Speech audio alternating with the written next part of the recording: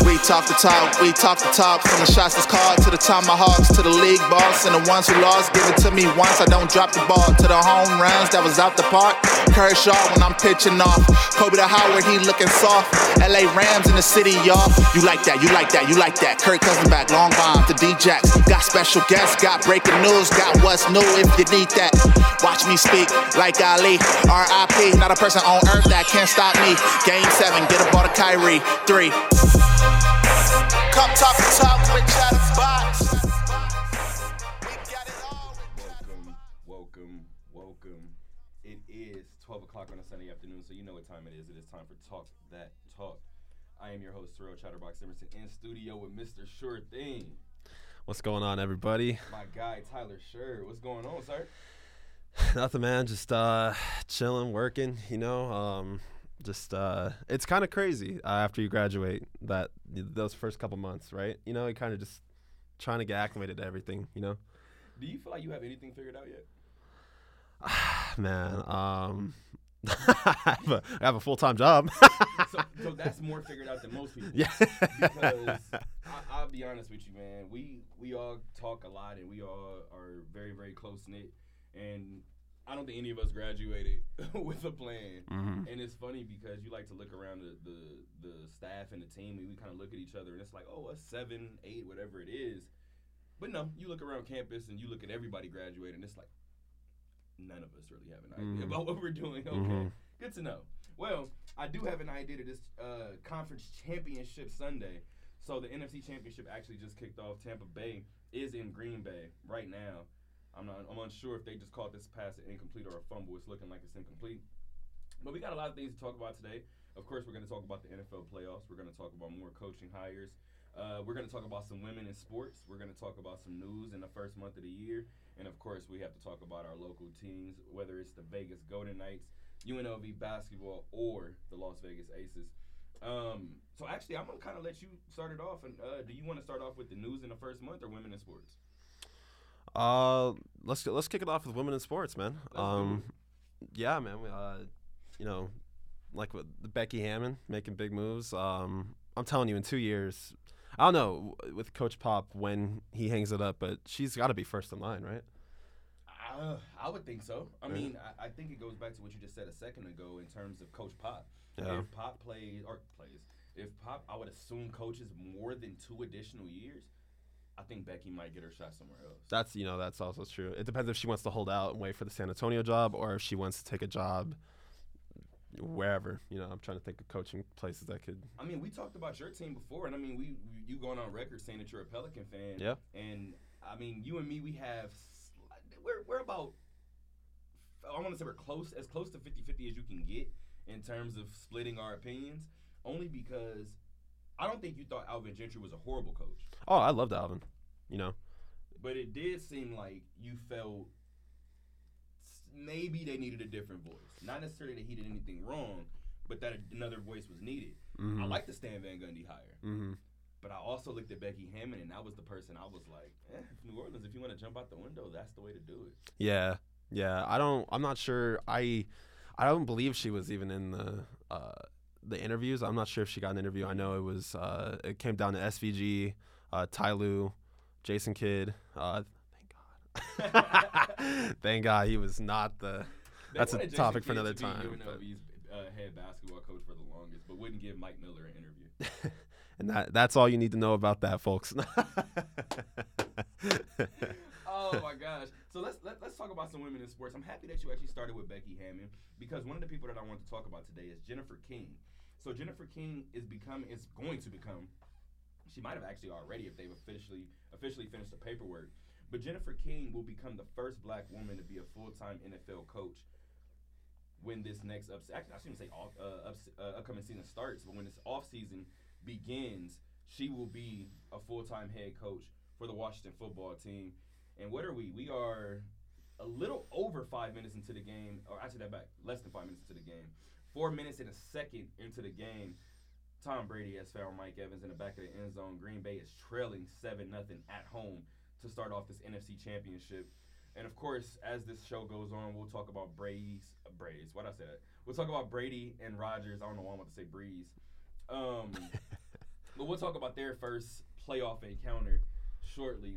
But Jennifer King will become the first black woman to be a full-time NFL NFL coach, and that will be with the Washington football team.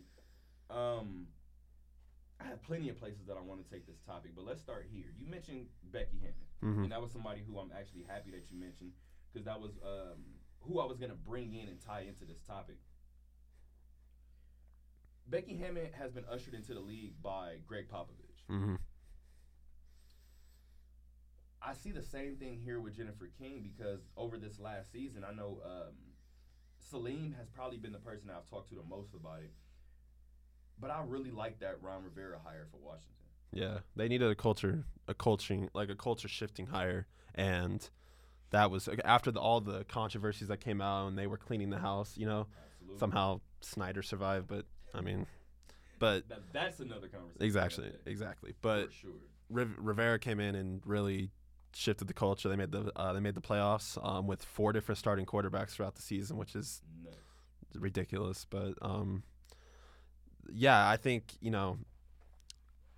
Jennifer King coming up through Rivera, that's huge. That's obviously Rivera doesn't have the credibility, or not the credibility, but what's the word I'm looking for? The degree of kind of the resume of Popovich, but he's still a very well respected coach around the league. For sure. And I think what's interesting is when you play football, I think what goes a little bit understated, and hopefully I can get some players in here to talk about it, but I feel like with football it goes understated in terms of the relationship that you have with your coach. And I mean, let's talk about Mike Tomlin. Never had a losing season. Doesn't matter who's under center, doesn't matter who is the center, doesn't matter who's the starting wideout, just all these different things. And I think that goes into the type of coach that he is and players that want to play for him, as opposed to in basketball, I feel like you look at LeBron's first run at the title back in Cleveland, and you look at David Blatt, and no offense to David Blatt, who's a great coach, but you just look at that team, and it's like, did they need David Blatt? Probably not. Because the team like LeBron did what he wanted that year. So it seems like with basketball, you can kind of win in spite of your coach. Football, there's no way.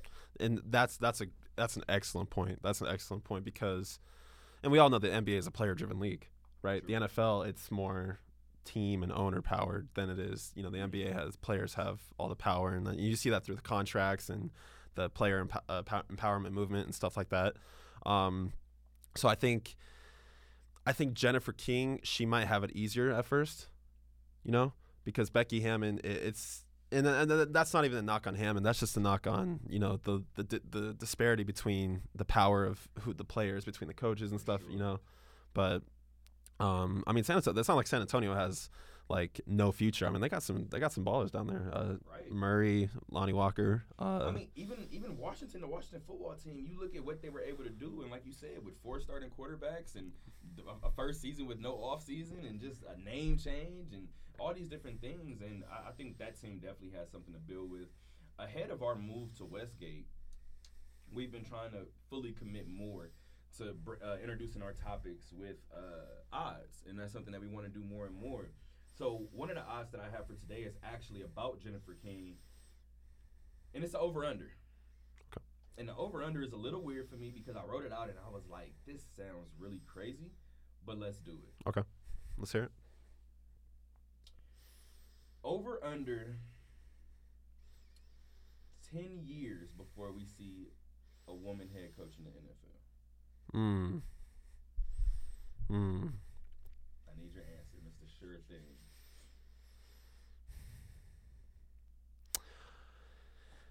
I'm going to say over. Now, I wish I could say under. Now, but the NFL they are rooted deeply within. This is the first Super Bowl, by the way, that there will be a full-time woman official. And that was next. That was Yeah. Sarah Thomas. I'm happy that you said it, but let me go ahead and add that too. Sarah Thomas will become the first woman to officially officiate a Super Bowl. And that's over 100 years in the league, right? So, and I think, that's why I use Becky Hammon. That's why I started the show off with her, is because I think she will be the next the breakthrough. Absolutely. And so when she gets that job and when she starts to produce, other teams, other leagues, it'll become a norm. And that's why I think when Becky Hammon does it, so if you were to ask me for Becky Hammon, I'd say under for sure.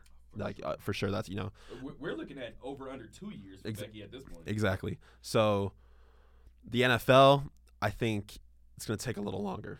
We're getting there. Obviously, there's a lot of improvement. But I mean, it's still this shouldn't even be a conversation. This is something that should have already happened.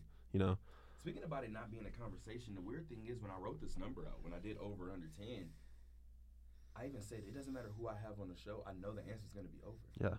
And it has nothing to do with Jennifer King. Mm-hmm. It has nothing to do with the Washington football team. It has everything to do with the league. Exactly. And its roots, It's a weird thing to see. Sarah Thomas was actually the second point that I wanted to mention with her becoming the first woman to officiate a Super Bowl. I also wanted to mention Naz Hillman. Did you hear about Naz Hillman? I did not. So Naz Hillman is a young woman who plays for the Michigan Wolverines. Okay. So this past week, the Michigan Wolverines did battle with number 17 Ohio State in a game where Michigan lost by 4 points, 81-77, once again to number 17 Ohio State. However, Ms. Hillman scored the most points for Michigan basketball for men or women with 50 points. Wow. I just want to highlight her. That's it. Yeah. No, that's She had 50 that's of her amazing. team's 77. That's truly remarkable. That's 75%. No, I'm sorry. That's 67%. Like two. Yeah, I mean that's. I didn't graduate because of numbers. I know that. I know that. We are here on journalism degrees, folks. 100%. And Green Bay is looking at a 4th and 17 after Aaron Rodgers goes down at the hands of, who was that? Was that Levante David? I think that was. Man. Most underrated player in the league. That's a good conversation to have. I mean, every year, and it's funny. He's starting to get the recognition, but it's still like he kind of reminds me of Drew Holiday, where the recognition is starting to come in, but he's still like, you just watch him play and it's like, dude, this guy is good. It's like this guy is. Else. You put him in. I'm sure whoever's listening to this who's a Tampa Bay fan is like, don't take him anywhere. Yeah. But you put him somewhere like Green Bay, even Green Bay, Pittsburgh. I was gonna say Pittsburgh on the other side of a T.J. Watt, and it's maybe people give him that recognition a little bit more. Mm-hmm. But I think we've seen it a lot just around the league, especially in football. There's so many great players that, you know what I mean, do amazing things for their teams, but may not get the recognition for it. What else do I have? I have one more thing for the women in sports. And Chiney Ogwumike is actually EPing, so she's executive producing an ESPN documentary on the 2020 season. Mm. The reason why I highlighted this is I just want to highlight that Chiney Ogwumike is doing media better than everybody. Mm. I just want to highlight that. So from ESPN radio to podcasts to documentaries to just interviews, like if you listen to Chiney either conduct an interview or be interviewed, not very many people can do both.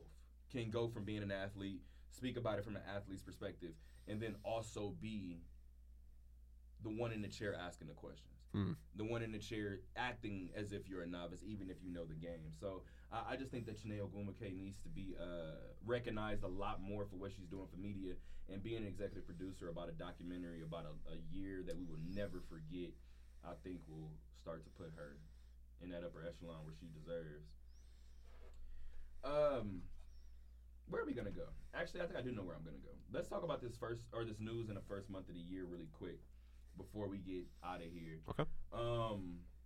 And when I say out of here, I'm talking about getting into some of the local news, some of these NFL stories.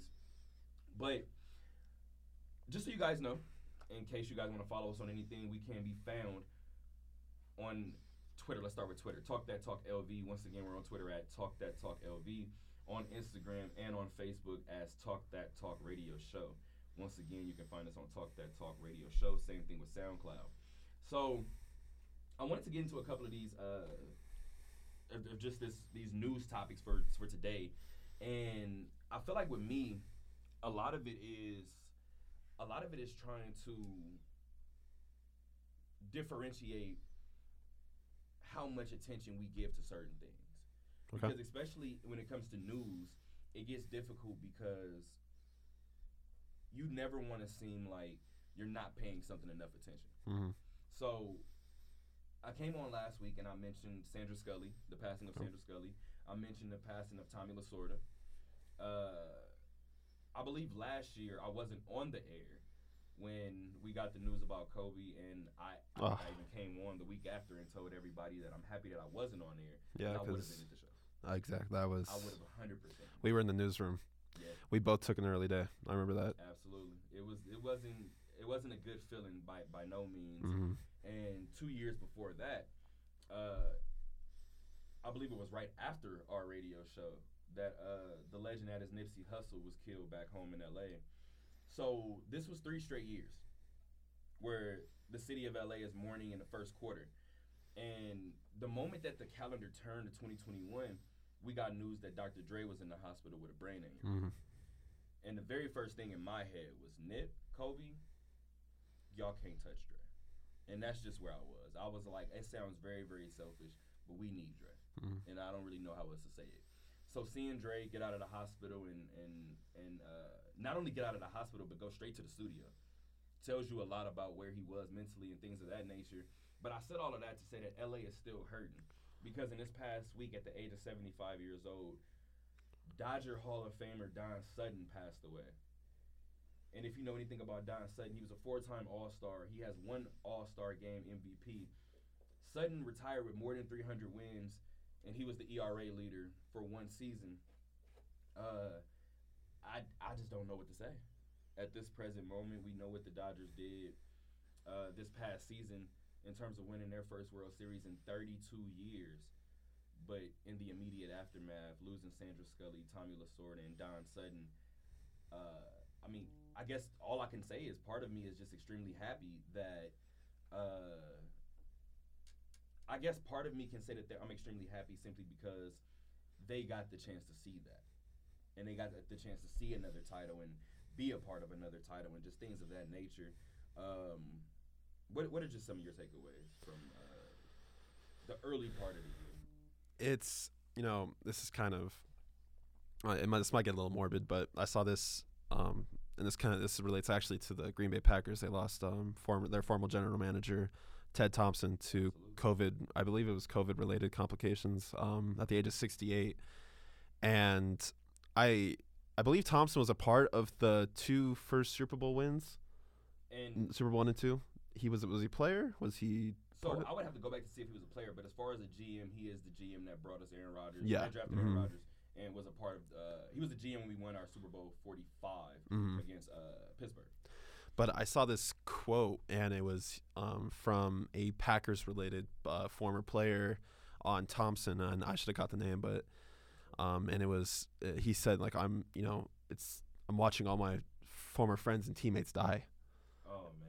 And when you really break it down like that, that's kind of the scary part for a lot of these the older folks who were players in their day and then were a part of the organization in some aspect.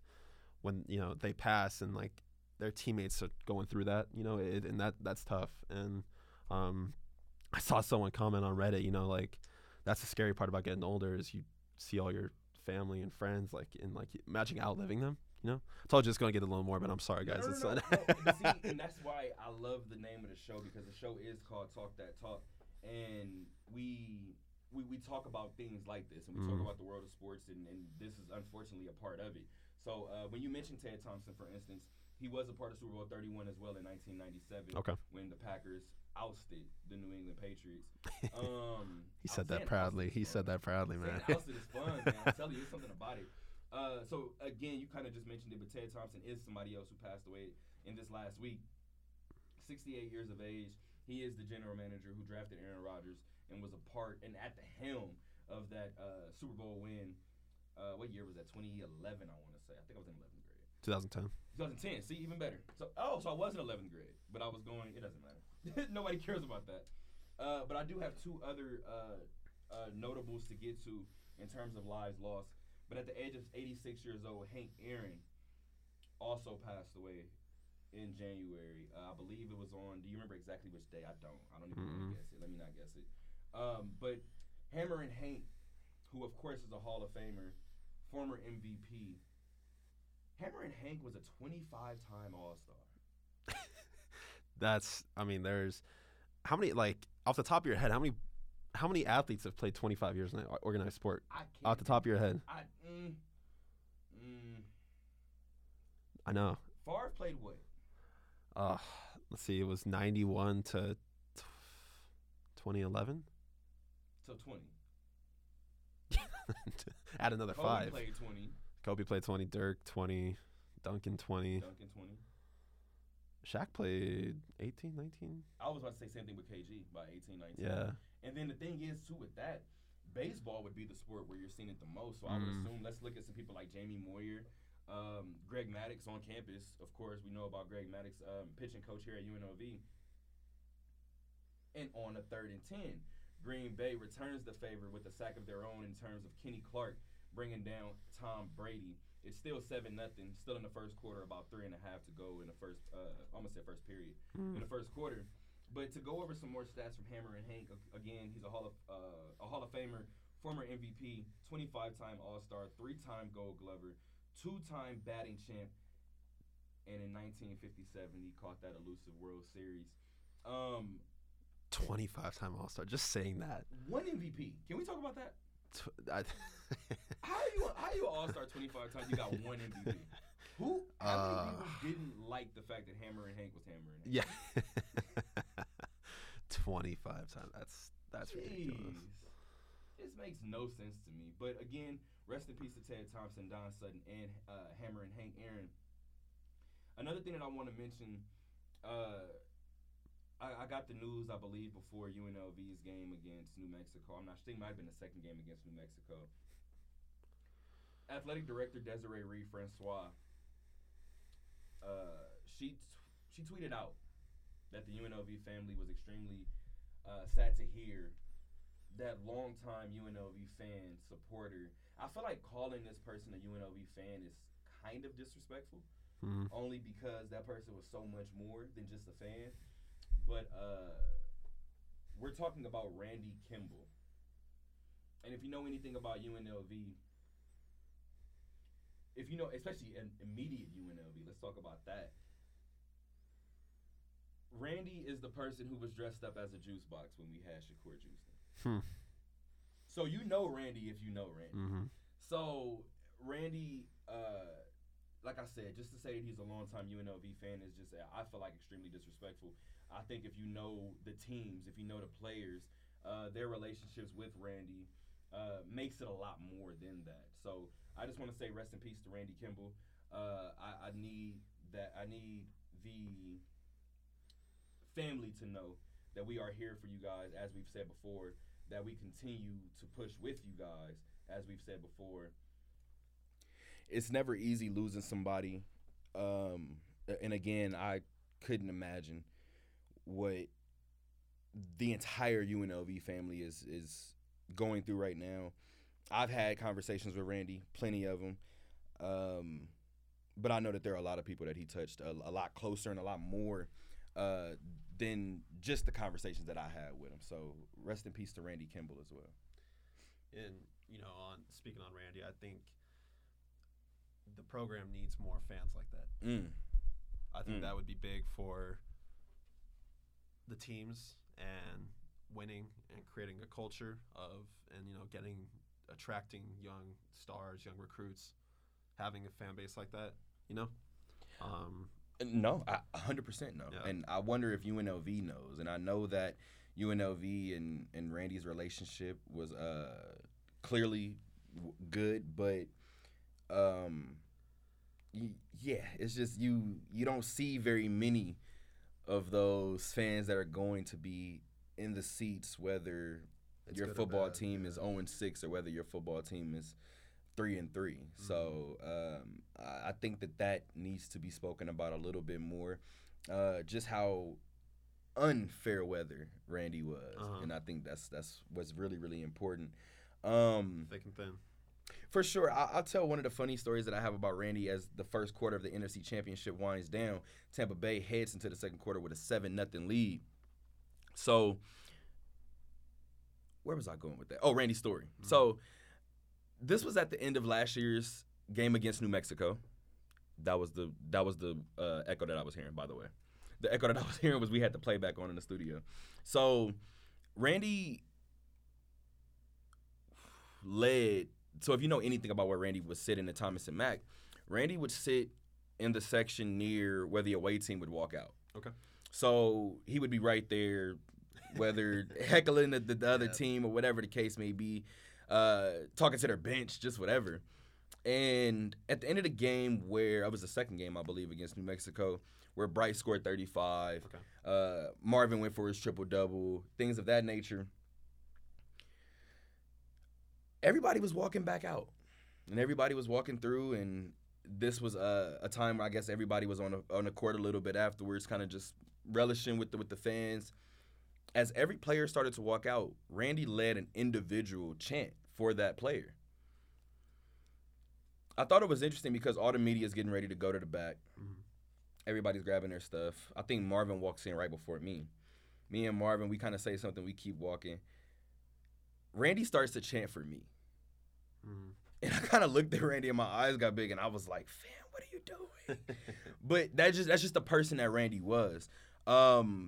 Randy always wanted the people around him to know that he loved them, and I think that it's important at a time like this that we show Randy and we show his family that we love them as well. So I've spoken with Angela a couple of times since the news broke, and hopefully we can do some things in Randy's honor, especially with some of the stuff that we have coming up.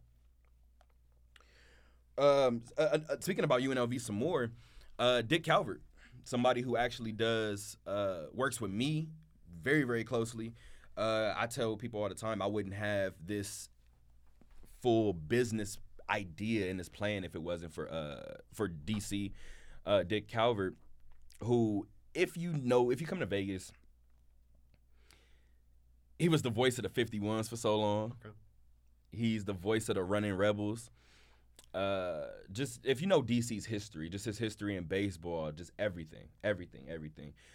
Brilliant mind to talk to, not just sports, but business, just life.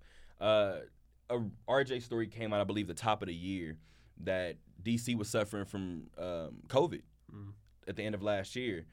They said that I believe that the COVID is gone, but it's still an uphill battle just from the things that it left behind, residue. Yep. So we want to wish a speedy recovery to DC. That's a mentor for me that I hold near and dear. So, again, without DC, this full conglomerate that we're building probably does not exist. So I will admit that. I just want to give DC his flowers now, because we don't need to wait until something horrible happens for us to tell each other that we love each other and actually love on each other. I just have 2 more points in there, basketball points too. So I've told you guys before that me and Tyler, for sure, we have Summer League stories. And one of my favorite Summer League stories is people always tell me that if you meet Magic Johnson, like, if he talks to you, he will make you feel like you're the only person in the building. I had the chance to speak with Magic, and I was like, oh, for sure, that happens. Like, I get why people said that. However, tie game. In a matter of seconds, 53 seconds into the second quarter, Marquez Valdes-Scantling was just found by Aaron Rodgers, and the Packers are on the board, pending an extra point. Right now, the score is 7-6. Again, pending that extra point from Mason Crosby. And that's what, again, I know we're kind of deviating from the point, but exactly what just happened right there was what I figured this game would come down to. This game would come down to whether or not, because when you look at Tampa Bay's defense, not that their defense is bad by no means, but if you had to pick a portion of their defense to pick on, secondary, it's absolutely not their front seven. No. So if Aaron Rodgers can find his receivers out in space, I wasn't sure that this game was going to be close. And Rodgers is so good at those sideline routes, not the back shoulder, but like just the go routes. Him and Devontae Adams, it's like clockwork. You literally have to drop it in the bucket. Yeah. And it's like just I don't know how many other people can drop a football in the bucket the way that Aaron Rodgers can. But we have stories from Summer League, and one of the things that I thought was funny, if you guys are listening to this, we do know that the studio sounds a little weird, but again, sorry guys, bear with us. But it's kind of weird to me only because nobody talked about Mark Cuban. And Mark Cuban is one of the only people that I remember. Well, Magic did it too, but Mark specifically, I went to interview him. He said, yeah, go ahead and pull up a chair, whatever. I pulled up a chair, and we're courtside meanwhile. The game starts again. I'm in Tim Hardaway's seat. I'm looking at Mark Cuban like, fam, you just got me sitting here. So Tim Hardaway comes over. Mark looks at him and was like, oh, come over here. Come sit by me. And Tim is just looking like, what the hell just happened? So Mark sits down, and I get ready to start asking my question. Mark cuts me off. Mark says, wait. What was your name again? I said, Terrell. He said, okay, Terrell, nice to meet you. I'm Mark Cuban. Of course, I know who you are. Let's get this interview popping. Every time that Mark Cuban saw me the rest of Summer League, hey, Terrell, how's it going? That's the best. It's like someone from our side, like as a reporter, having that chemistry and just having that trust, that just first name basis on with like anyone that's high profile. That's it's the most reassuring thing. It's reassuring is a good word. They're treating you like a human rather than just like an annoyance. I feel like a lot of athletes, high profile people treat the media like an annoyance, which is, it's fine because I'm not gonna lie, the media can be annoying as hell sometimes. For sure. But, for sure. Yeah, man, it's just that's awesome though. What I will say, this wasn't on my topic list right now, but I finally had that first moment with Coach K recently. I don't know if you've seen what Coach K did, but there was a student reporter who asked what was the next step for the team. Okay. And with all due respect, it was a valid question, but sometimes asking a question like that just completely open-ended after a loss, you get what you get. However, there was nothing asked in that question that prompted Coach K's response. And Coach K's response was simply put, he cut him off, first of all, which, as a reporter, you guys have seen me interact with Tony Sanchez. And people thought that me and Tony Sanchez did not get along. I don't know if Tony Sanchez personally likes me. Here was my answer the entire time, though. I don't care. Yeah. So that's the only difference. So when I would ask a certain question and Sanchez would cut me off, I would laugh. And I would look at either I would look at Ed Graney and I would look and be like, he didn't get my question. He didn't get it. So if you want to play this game where you want to make me look dumb, we're gonna play this game, and I'm gonna make you look really crazy. Yeah. So for instance, when it came to Sanchez, people thought that I had something against him because I was like, I noticed during one game, nobody was asking questions about the basketball champ. We won basketball. I think I told him, I was like, the team had just came out of halftime, punted on their first drive, and the fans are yelling, we won basketball. You want to respond? Like, just plain and simple. Everybody else heard it. Why is everybody else acting afraid to ask the question? So anyway, I said all of that to say we've built the relationship with the NBA to where they know us by face, and they know what we're here to do. They know what type of angles that we're going to go for. The thing with that, we don't know Mark Cuban personally. But when news broke that Mark Cuban went and picked up Delonte West from the side of the road and took him himself to a rehab facility, it was like nothing surprising, Not a thing of that was surprising to me. That's not even news. That's just it was more of just like that's kind of expected by Mark because everyone in the Dallas organization that's been a part of it played for one season or 20. Everyone loves Mark, JJ Barea is another person that we just saw Mark take care of. Now, one thing that always happens whenever Mark Cuban gets brought up is the sexual harassment in HR. Yep. And what I will say is whether or not you believe that Mark knew about it and tried to sweep it up under the rug, I tell people all the time, you cannot be mad at a person for making the mistake and get mad at them for correcting it. Mm-hmm. You got to pick one. Exactly. So great point. Yeah.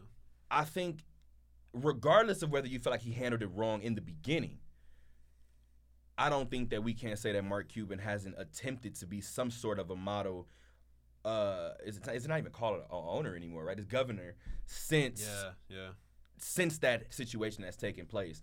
And in the middle of this conversation, Chris Godwin is absolutely terrorizing this Packer secondary right now. I'm not even sure what to say because Tom Brady does this often, where he goes to different teams and you look at a receiver, whether even Scotty Miller here for Tampa, it's like, oh, he can play. Chris Hogan, oh, he can play. And then you see him with Tom Brady, and it's like, yo, is this the second coming of Jerry? Like, who is this? You want to hear one of the most Tom Brady stats there is? I need one. Give me one. He has more wins against NFC opponents in the playoffs than Drew Brees does in their careers. Is that not the most WTF stat you've heard? Dude, I saw that and I was like, no. That doesn't make any sense. That's the most Tom Brady stat there is. If there was a Tom Brady stat, that's the one. Speaking of a Tom Brady stat, I think Tom Brady stats usually end or lead with his team leading. And that's what's happening right now. Leonard Fournette just went ahead and found the end zone, pinning an extra point. It's 13-7 Tampa Bay. It's interesting to see not only did Mark Cuban do that, Mark Cuban went ahead and he's been very vocal about promising to give us updates. Mm-hmm. Now, I don't know how many people were actually following that, wanted to know things of that nature, but I was one of those people. And I think maybe 2 weeks after he took him, he said, it's true, Delonte's there. I just checked on him recently, like he's great, whatever. He gave another update this past week. I'm going to actually start this little portion off with the round of applause because Delonte West has not only finished his rehab, Delonte West now works at that rehab facility. I saw that. And so Mark Cuban provided that update? I'm pretty sure. That's awesome. Oh, no, I thought you meant opportunity. The update, yes. Okay, the update. Yeah, opportunity. Okay. So, in addition to that, Delonte West has been reunited with his mother. That's awesome. So, I have another over-under for Delonte West. Okay. I know that this COVID has kind of messed everything up. But I need to know, does Delonte West have more or less than a 50% chance to play in the Big Three? Ooh. No, the Big Three, they canceled their season this year, right? Yes. I haven't seen anything. Okay. I'm hoping that the COVID didn't ruin the league itself, and I'm hoping it can kick back up when everything is off. I think Ice Cube said like that. He's not gonna let. They're like he's. Thank you. He's not gonna let it. I was hoping it didn't die out after 2 years, and the Big Three is good. Yeah, it's a good league. Scrappy, man. And you know the thing I love about the Big Three is no matter how old you are, the competitiveness in you that does not waver, does not go away like at all. That's what I love about the Big Three. Those guys are. I mean. Nate Robinson, he fought someone. I forgot who it was. Him and Rashad McCants had a couple of run-ins, and I was like, "What are you guys doing right now?" Man. And now for the over or for the more or less, right?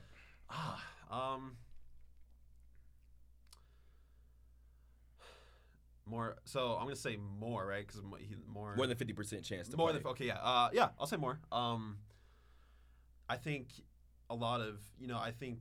Delonte West situation kind of brings up a bigger point about how we need to continue to check on, or for pro athletes, their former teammates, because not everyone has an easy ride to retirement. Not even everyone, what I'm saying. So I think including Delonte West, maybe not as a player at first, but maybe just some involvement in the Big Three. I think that'd be big, as like an advisory kind of role. I like that you said not as a player because I wrote this odd down, and when I wrote it down, the first thing that went through my mind was, could it be potentially dangerous to put Delonte back in that type of setting, that Rolling Stone lifestyle where you're from city to city playing for a bunch of people? I wonder if that was kind of the only question in my head, because to go along with you, my answer was yes, I believe it's more than 50%.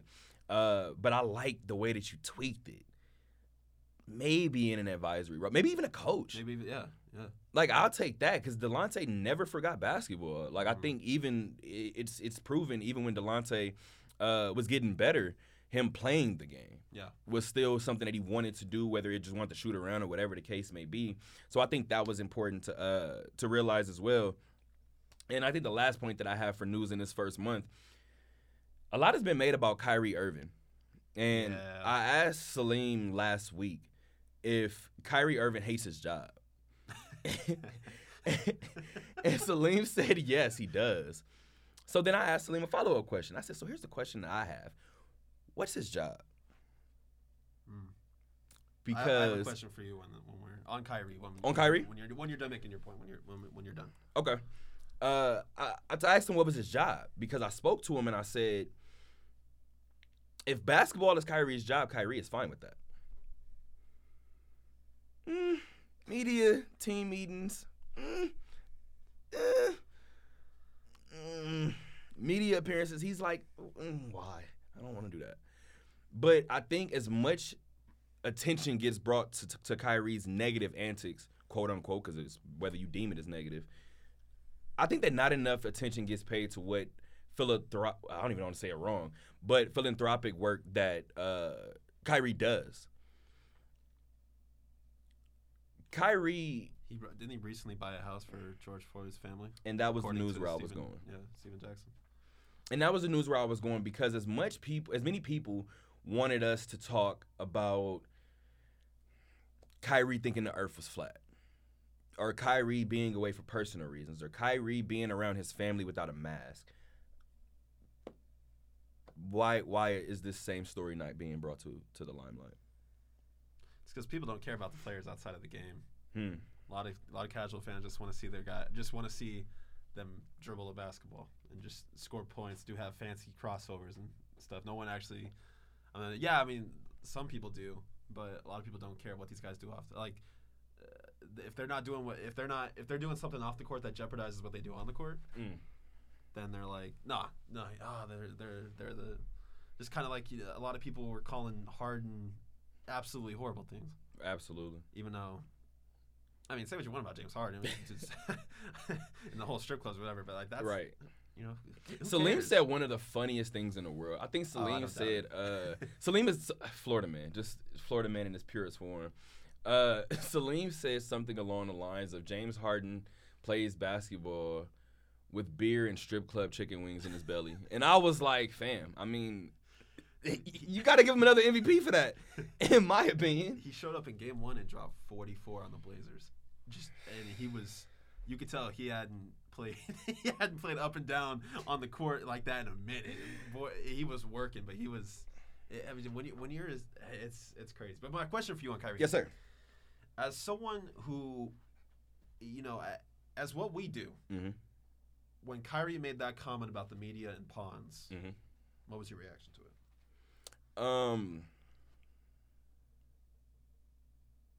I'm gonna try not to answer with the scenario because I went straight to a KD situation.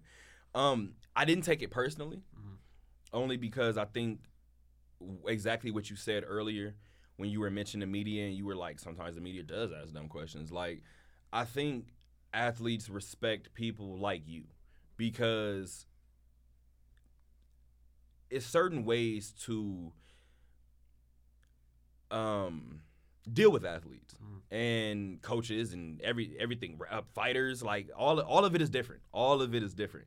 Covering a mixed martial arts fight is completely different from covering a game after a team loses as opposed to when a fighter loses. So I think that there is a certain coof that comes with it. And I think as long as you have that coof, that statement didn't bother you. And I feel like the same people that ran with that statement are the same people that put in like a Monday morning paper that Kyrie thinks the earth is flat. Did that matter in your sports page? Exactly. No. So you wonder why Kyrie is looking at you like you're a pawn. I might look at you like you're a pawn too. What I'll say is I did like Stephen A's response to it, where he was like, I know the media can be a pain in the ass at times. For sure. But the media is part of the reason why you get paid the money you do. That was a killer response. That was an amazing response. Because, I mean, it goes back to what we just said right now. Him buying a house for George Floyd. You have certain media members that, no, we're drawing attention to this. Steven Jackson, he's a media member. He drew attention to it. So I think that what Kyrie should do is, understand that everybody's not like you and me. Everybody's not going to hear that and be like, he's not really talking to me. You get what I'm saying? So a lot of people are going to hear that and it's like, well, I've never said anything personal to Kyrie, and they take it personally. So I think as far as Kyrie, he needs to work on what I think other humans need to work on, which is just not generalizing everybody. But again, I think that kind of just goes back to why Kyrie doesn't want to talk. Because if Kyrie says that I'm not focused on pawns who are trying to hear my words just to twist them. Mm-hmm. We were taught, well, I don't know how everybody was taught, but I was taught at a young age, it's pointless to argue with a person who has no value in your point. Yeah. They're never going to get it. They're never going to see it. They're never going to hear it. They're always going to listen to respond. Yep. So why waste your breath? Mm-hmm. The same people that was like, Kyrie caught the media pawns. Kyrie caught the media pawns. That's why. Yeah. Look at what you guys are hanging on to. Mm-hmm. Kyrie that was his first time doing media in how long? And the story wasn't Kyrie does media. It was Kyrie caught the media pawns. Didn't Kyrie just not talk to y'all and y'all said that y'all wanted him to talk to you? And then he talked and now it's like, oh, well, he didn't say the right thing. Mm-hmm. Cool. So I'm going back to not talking to you now. Yeah. I told Salim too, and I'm just going to leave this question open-ended. I don't even have an over-under. I don't have an odd. I don't have any of these things. How long before we wake up to the news that Kyrie Irving retired? Well, he's been on air before saying he doesn't want to play past his early 30s. I'll give it 3 years. That's what I wanted to say too, like Becky Hammond. Is it over or under 3? Right at 3? Give me right. Where is it at? I'm about to do the 3.5, like the sports. Oh man, because if it's 3.5, I'm going under. Yeah, I might go under. If it's 3.5, for sure under. But if it's 3 on the dot, might be looking at a push here. Kyrie seems like the type that will retire in the middle of the season. Oh yeah. Oh, definitely. Okay, last question before I get off of this. Last question before I get into local news. Does Kevin Durant regret his decision yet? I don't think so. No, it's too early to tell. You know? But you can tell that. I think. No, I can't put thoughts in Kevin Durant's head and act like I know. You know what I'm saying? But if I had to guess, I think the whole thing was after the decision to leave OKC. A lot of people were dogging KD on his name, saying oh, he's the weak way out, or like and stuff like shit like that or whatever. I mean, and I hated the move at the time too. Right. I was one of those people who were like, oh, cupcake, blah blah blah blah blah, dumb shit like that. But I think KD, in Golden State, part of me thinks that he wanted to be the guy. But you're going to a team with Steph Curry on it and what he did those 3 previous years. You can't, you know what I'm saying? And there was no way that the fans would ever. So I don't know. It's tough. I don't think he regrets it though. I know this season's been weird as hell for sure. But I mean, they gotta win. I'll say that. They must win. I think that's still the end-all, be-all. They have to win. But I think what gets me about that is I don't think KD regrets his decision. I do think that he regrets Kyrie being his second. I think that maybe he would still take Kyrie on the team as the third, but him and James or him and Paul George, I know I'm just saying random names, but him and Kawhi, if it would have been him and somebody else, and we bring Kyrie with us, as opposed to it being like him and Kyrie, because now it seems like, I mean, I'm sure that they've had some sort of conversations, and I'm sure that KD knows Kyrie enough to know this is who he is, this is how he acts, this is, even if he gets into his feelings and he doesn't want to speak for whatever, or if he handles stress this way, whatever it is, I do think he knows Kyrie. I do think it's different when I'll put it this way. Let me do this. I've had some best friends in high school, right? Which is great. I have some friends that I love to death that I will not do a group project with. Oh, yeah, for sure, because you're not going to do anything. You're just not. Like, whenever I really need you, you're not going to answer the phone. Like, you're going to need me to understand, like, something that happened in your day. Like, it always happens when we rely on you for something. So, I just wonder how much of KD, with all due respect, we heard from Kendrick Perkins, that's what happened in Houston. We heard that Russell Westbrook is the type that will go to his house, chill, hotel room, chill. James, why are you partying? I think you have three such polarizing personalities in those three. 100%. Some crazy way the universe that shit might just work, and they might just win. Do that? Okay, so okay, yeah, I'm not even gonna ask because I was about to say if they win one, like, is it one? Well, yeah, because I think here's my thing: if they win one, I think Kyrie's retirement date gets put like it closer. It's coming closer. I don't think, now with Kevin and James, you know, those guys are just competitors by spirit, so they might want to keep going, but Kyrie, I'm trying to think if they would add somebody else to it, and I think that it also depends how the culture was with those three, True, and what if they build? Because hopefully they don't switch it up. Because 2 or 3 years ago, that D'Angelo Russell led Brooklyn team had an energy about them that everybody wanted to go play for them. That's what I'm saying, man. And D'Lo, I saw a Nets fan the other day. He made a really awesome point. He was like, "Shout out to D'Angelo Russell." Because without him, I don't think this would be possible. It wouldn't. And I was like, that is an amazing point. I kind of feel bad for D'Lo because he's kind of, I was kind of thinking about this the other day, and like he's just gotten the shit end of the stick. It seems like ever since Magic joined the Lakers as a GM role or whatever he had, vice president of operations. I don't know. I feel like D'Lo is just kind of always on the short end of something bigger about to happen. And the thing is with that too, I think that D'Lo is one of those people that he may bounce around a little bit. Not that he's a bad player, but because he's wanted and they feel like he can take that next step with them.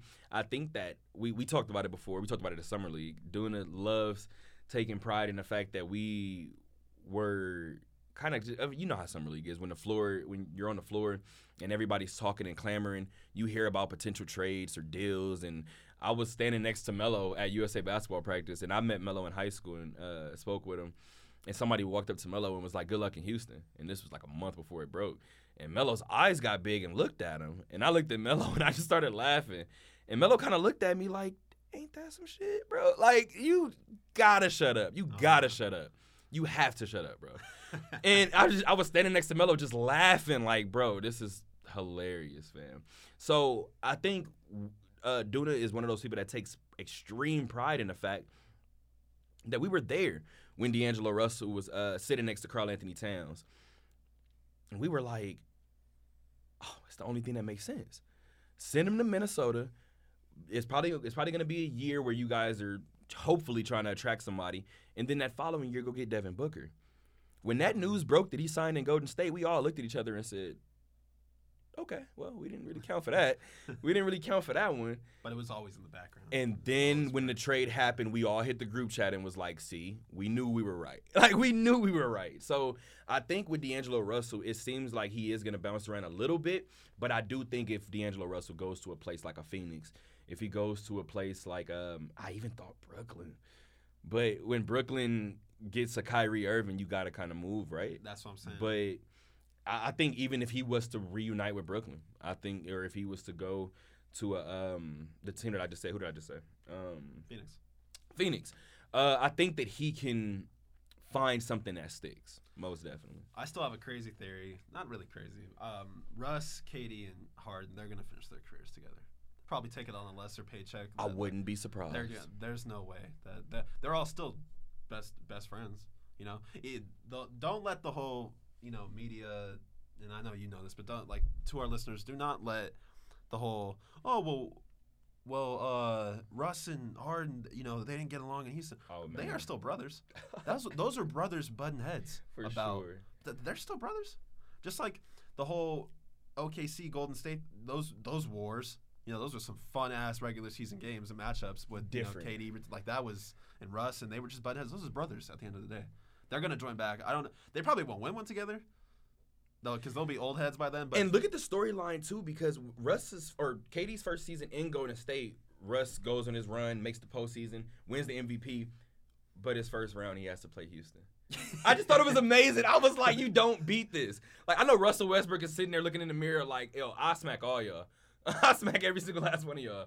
So as we're looking at this Green Bay game, it's 14-7 still. It's a 3rd and goal, looking like a 4th and goal after Devontae Adams was ruled out of bounds. Therefore, the pass was ruled incomplete.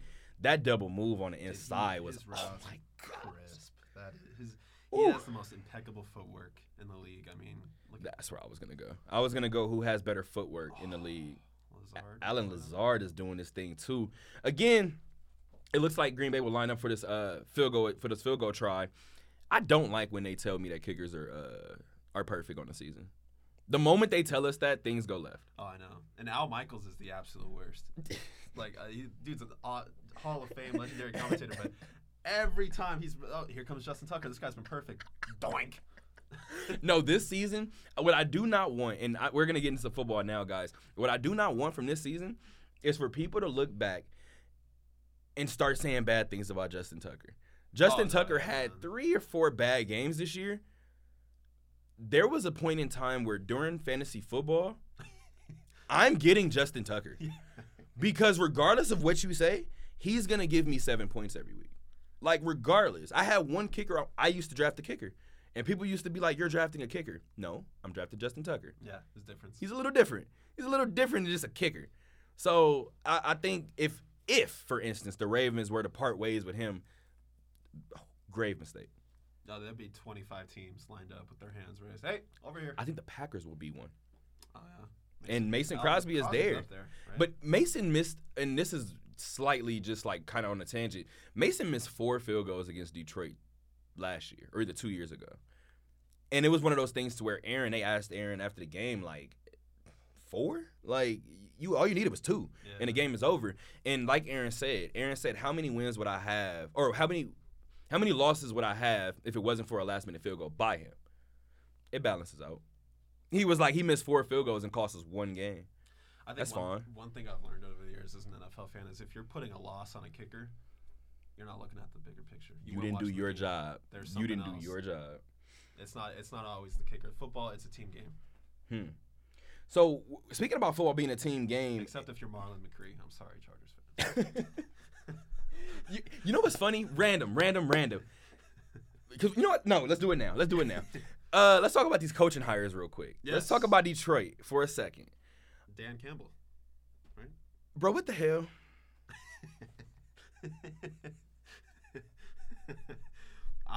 This year I've been a little out of the loop with football. Was it a bad hire? Like I'm not asking you.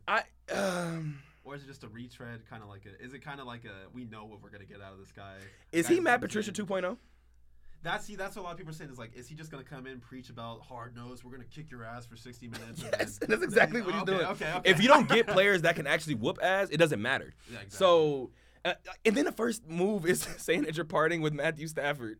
Fam, who's your quarterback? Yeah. Okay, so here's where I'm gonna go with this.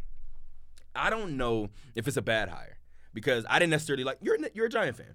I'll say Knicks fan. That's horrible. So to the listeners, I officially renounced my fandom from the New York Giants on Facebook about 2 days ago. You can't, bro. I did, and I posted a GIF with it of Jack from Titanic where he's doing the freedom thing. Oh, freedom. Man. That was me. I'm done. Bro. I'm just throwing in the towel. I could spend another 2 hours on why I'm done, but I'm done, man. Much love, Eli, Coach Coughlin, Odell. Love you guys. Those 2 Super Bowls always hold a place in my heart, but I'm throwing in the towel. You can't do it anymore. And the funny thing is, the people that you just apologize to, they're no longer with the organization either. So the only person that might look at you and say, give it another go is Eli. Like, everybody else is probably like, whatever, bro. Whatever, fam.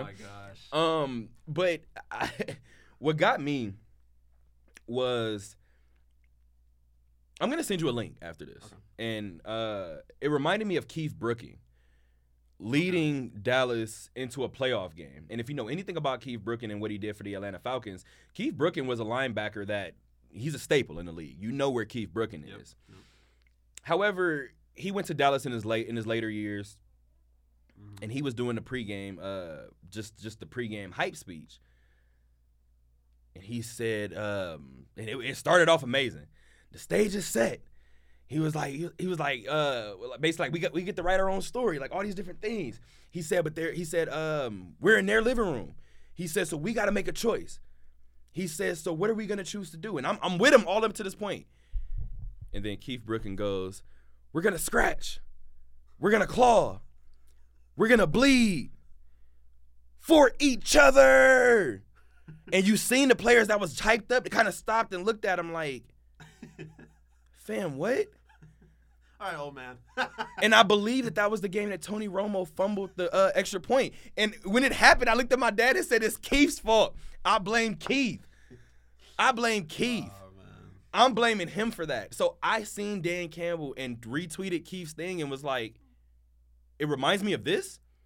And if you know about Dan Campbell played tight end for the Cowboys. Yeah. And the Giants. I said, it's Dallas. I said, there it is.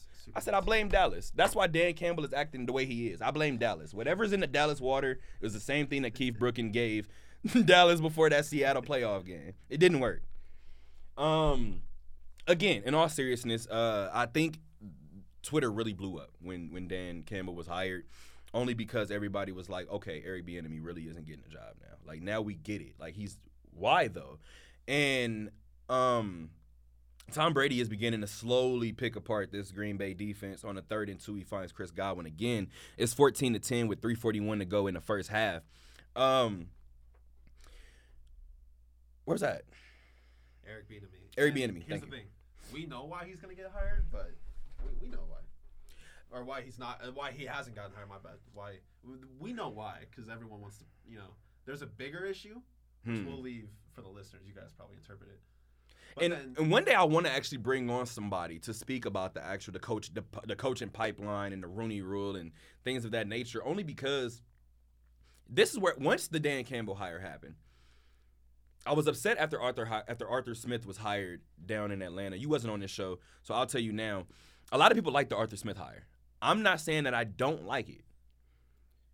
My only issue is they said that Arthur Smith was given the job because he was the offensive coordinator for the Tennessee Titans. Look at their offense, whatever. My main thing was, okay, cool, he was the offensive coordinator. Let's look at that running backs coach too. I looked at the running backs coach, and the running backs coach name is Tony Dews.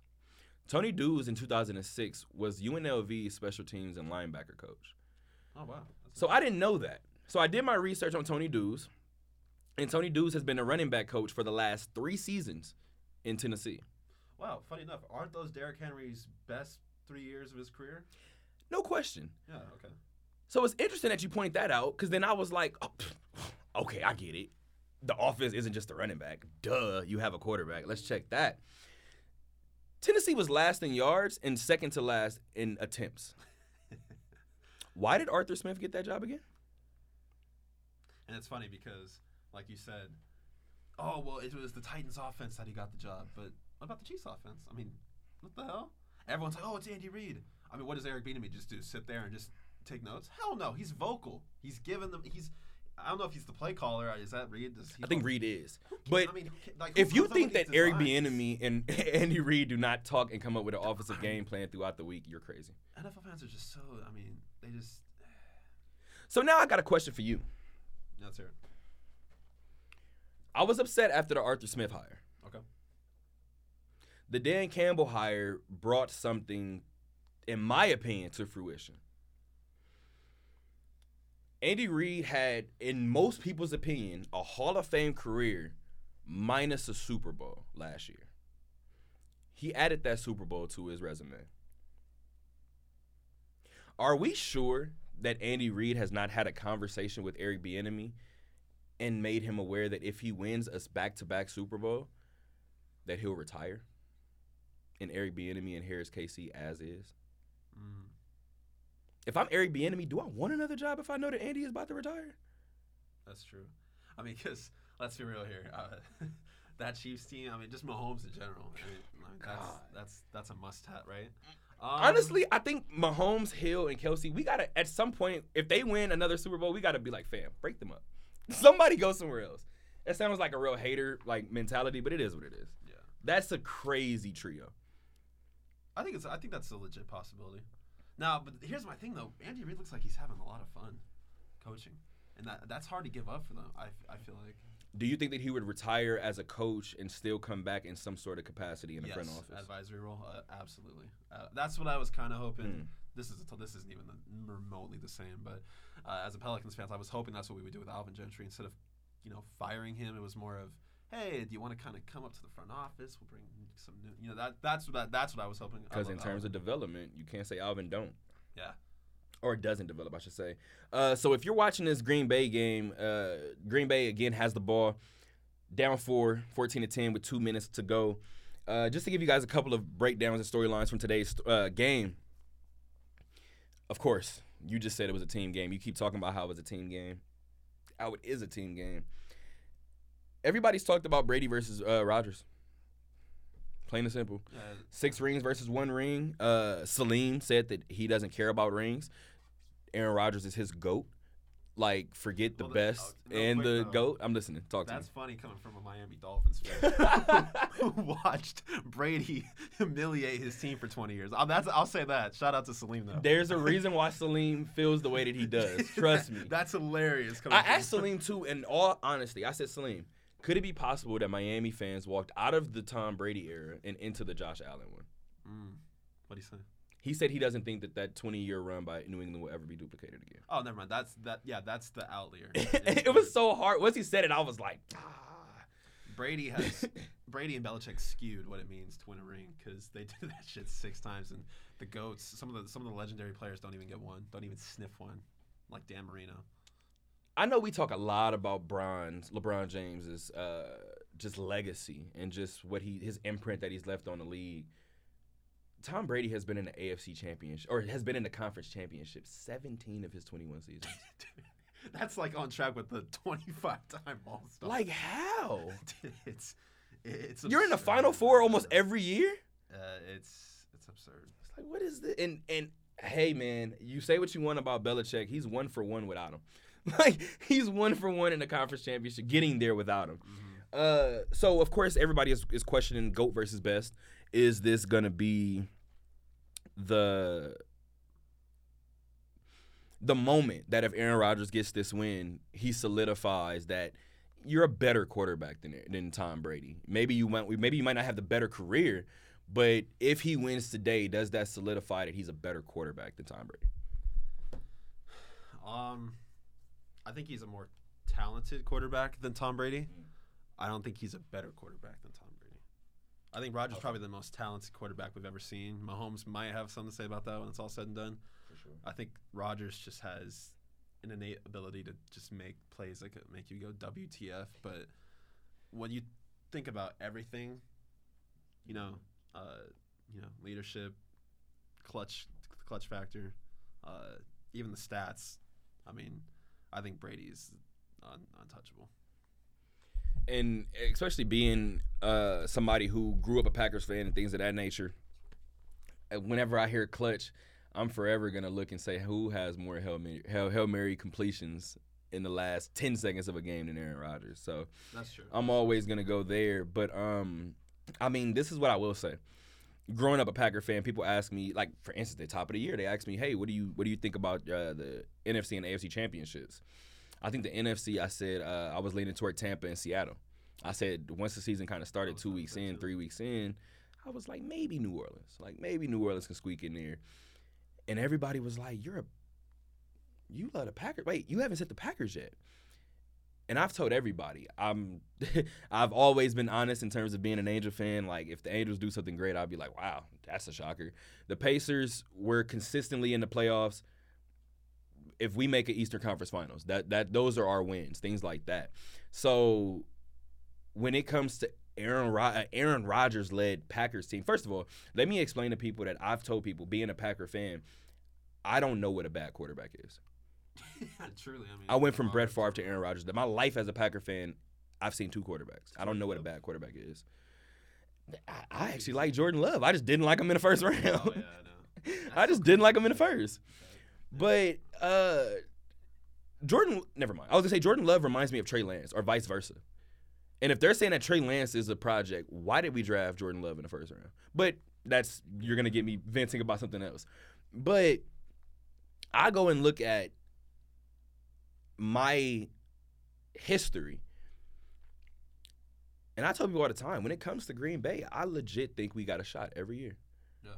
So As you should. yeah, like I don't As really, you should. I don't know how to feel. Like I think Aaron always has a shot. So I think if Aaron does win tonight, I think for a lot of people, they will say, I mean, in terms of quarterbacking, I think a lot of people are gonna say, you know what I mean, give me Aaron Rodgers. Because if you let me start my team, I'm gonna get the right coach for Aaron Rodgers. I'm gonna be able to get him. Because if you look at a Aaron Rodgers and the coaches that he's had, no disrespect to Mike McCarthy or Matt LaFleur, clearly, but you don't even have to give Aaron Rodgers Bill Belichick.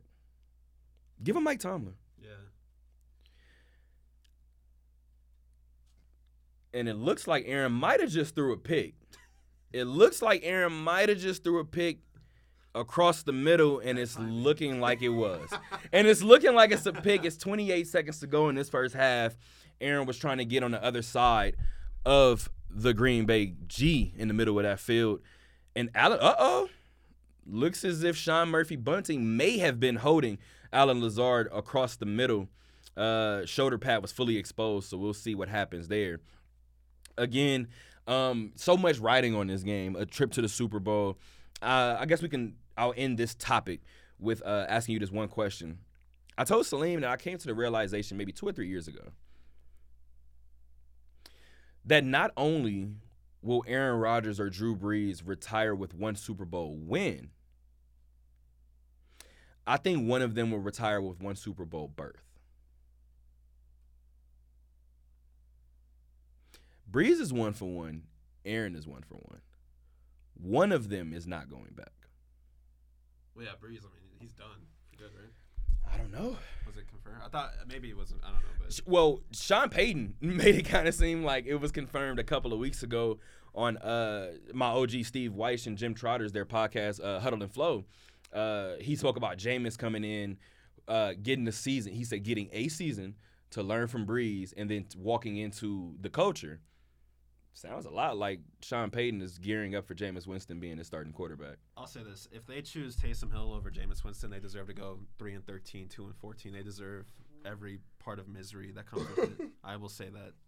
My dad is a Cowboy fan, and we don't have to get too deep into it, but my dad got into it with me because we were talking about Dak Prescott's contract, and he said that he felt like Dak was asking for a lot or whatever the case may be. And like I told my dad, the way that I kept trying to make him somewhat understand it is a corporate office. Let's say that you're next for a promotion, whatever the case may be. Let's say that the promotion pays $7,000 extra yearly than whatever position that you have now. So let's say you go from $40,000 to $47,000 a year. Let's say you know that you're next in line for this promotion, and they bring in somebody else. Not only do they bring in somebody else, they give them $50,000. Okay, cool. Whatever. I'll wait my turn. His contract is 2-3 years, whatever the case may be. He opts to go somewhere else after that. 2 or 3 years later, they come back to you. I'm telling my dad this, and I say, they tell you, hey, even though the market has continued to trend upward, so now that $50,000 position, which was originally $47,000, they gave him an additional $3,000. Now it should be around $55,000. But they call you 3 years later and say, hey, we'll give you $50,000. No, you won't. Because you would have gave me $50,000 3 years ago. So now that market has changed, you're giving me $55,000 at the minimum. And I kept telling my dad, you're telling Dak to take the $50,000. No. If you wanted me to take the $50,000, give it to me then. Exactly. Now I've outperformed that $50,000. Mm-hmm. I'm not taking $50,000. So during that time, my dad made one of the statements of, Taysom Hill looks good in New Orleans. I said, do it. No disrespect to Taysom Hill, but do it. I said, if you do it, I said the Cowboys deserve to be in purgatory. Yep. And I'll tell you this, though. Dak earned himself $35, $40 million. I don't even know. What's the average for? Hell, I don't know, but he needs to top it. Yeah, well, he earned whatever I don't even know what the pay grade is for quarterback now. I think it's 40 million. It might be 40 plus, actually. He earned it. This season was so telling because Dallas went from competitive in games. They might not have had a winning record with Dak, but they were at least competing for to sure. Just shit. I mean, when you put up 43 points or 38 against the Browns, but they put up 49, it's like, fam, what do you want me to do? There was multiple games like that. Atlanta. Seattle, I think it was maybe not. It was like high up there, man. They had a lead against or not a lead against Atlanta. They were down exactly. They were down, I think 36 to 23 or 26. It was something, or excuse me, 39 to 26, I think, with like 5 minutes left or 4 minutes left, and it was like, how did Dak Prescott pull that out? Dallas. I'm gonna date it back to this, man. My dad's a big Cowboy fan. Nice. And he always tells me, he's like, we shouldn't have paid Zeke. I was like, that hurts. I know that hurts him because he loves Zeke, but he's right. Maybe, pay Zeke, but don't pay, because now that's what prevented them from paying Dak. That was a big reason, right? Yeah.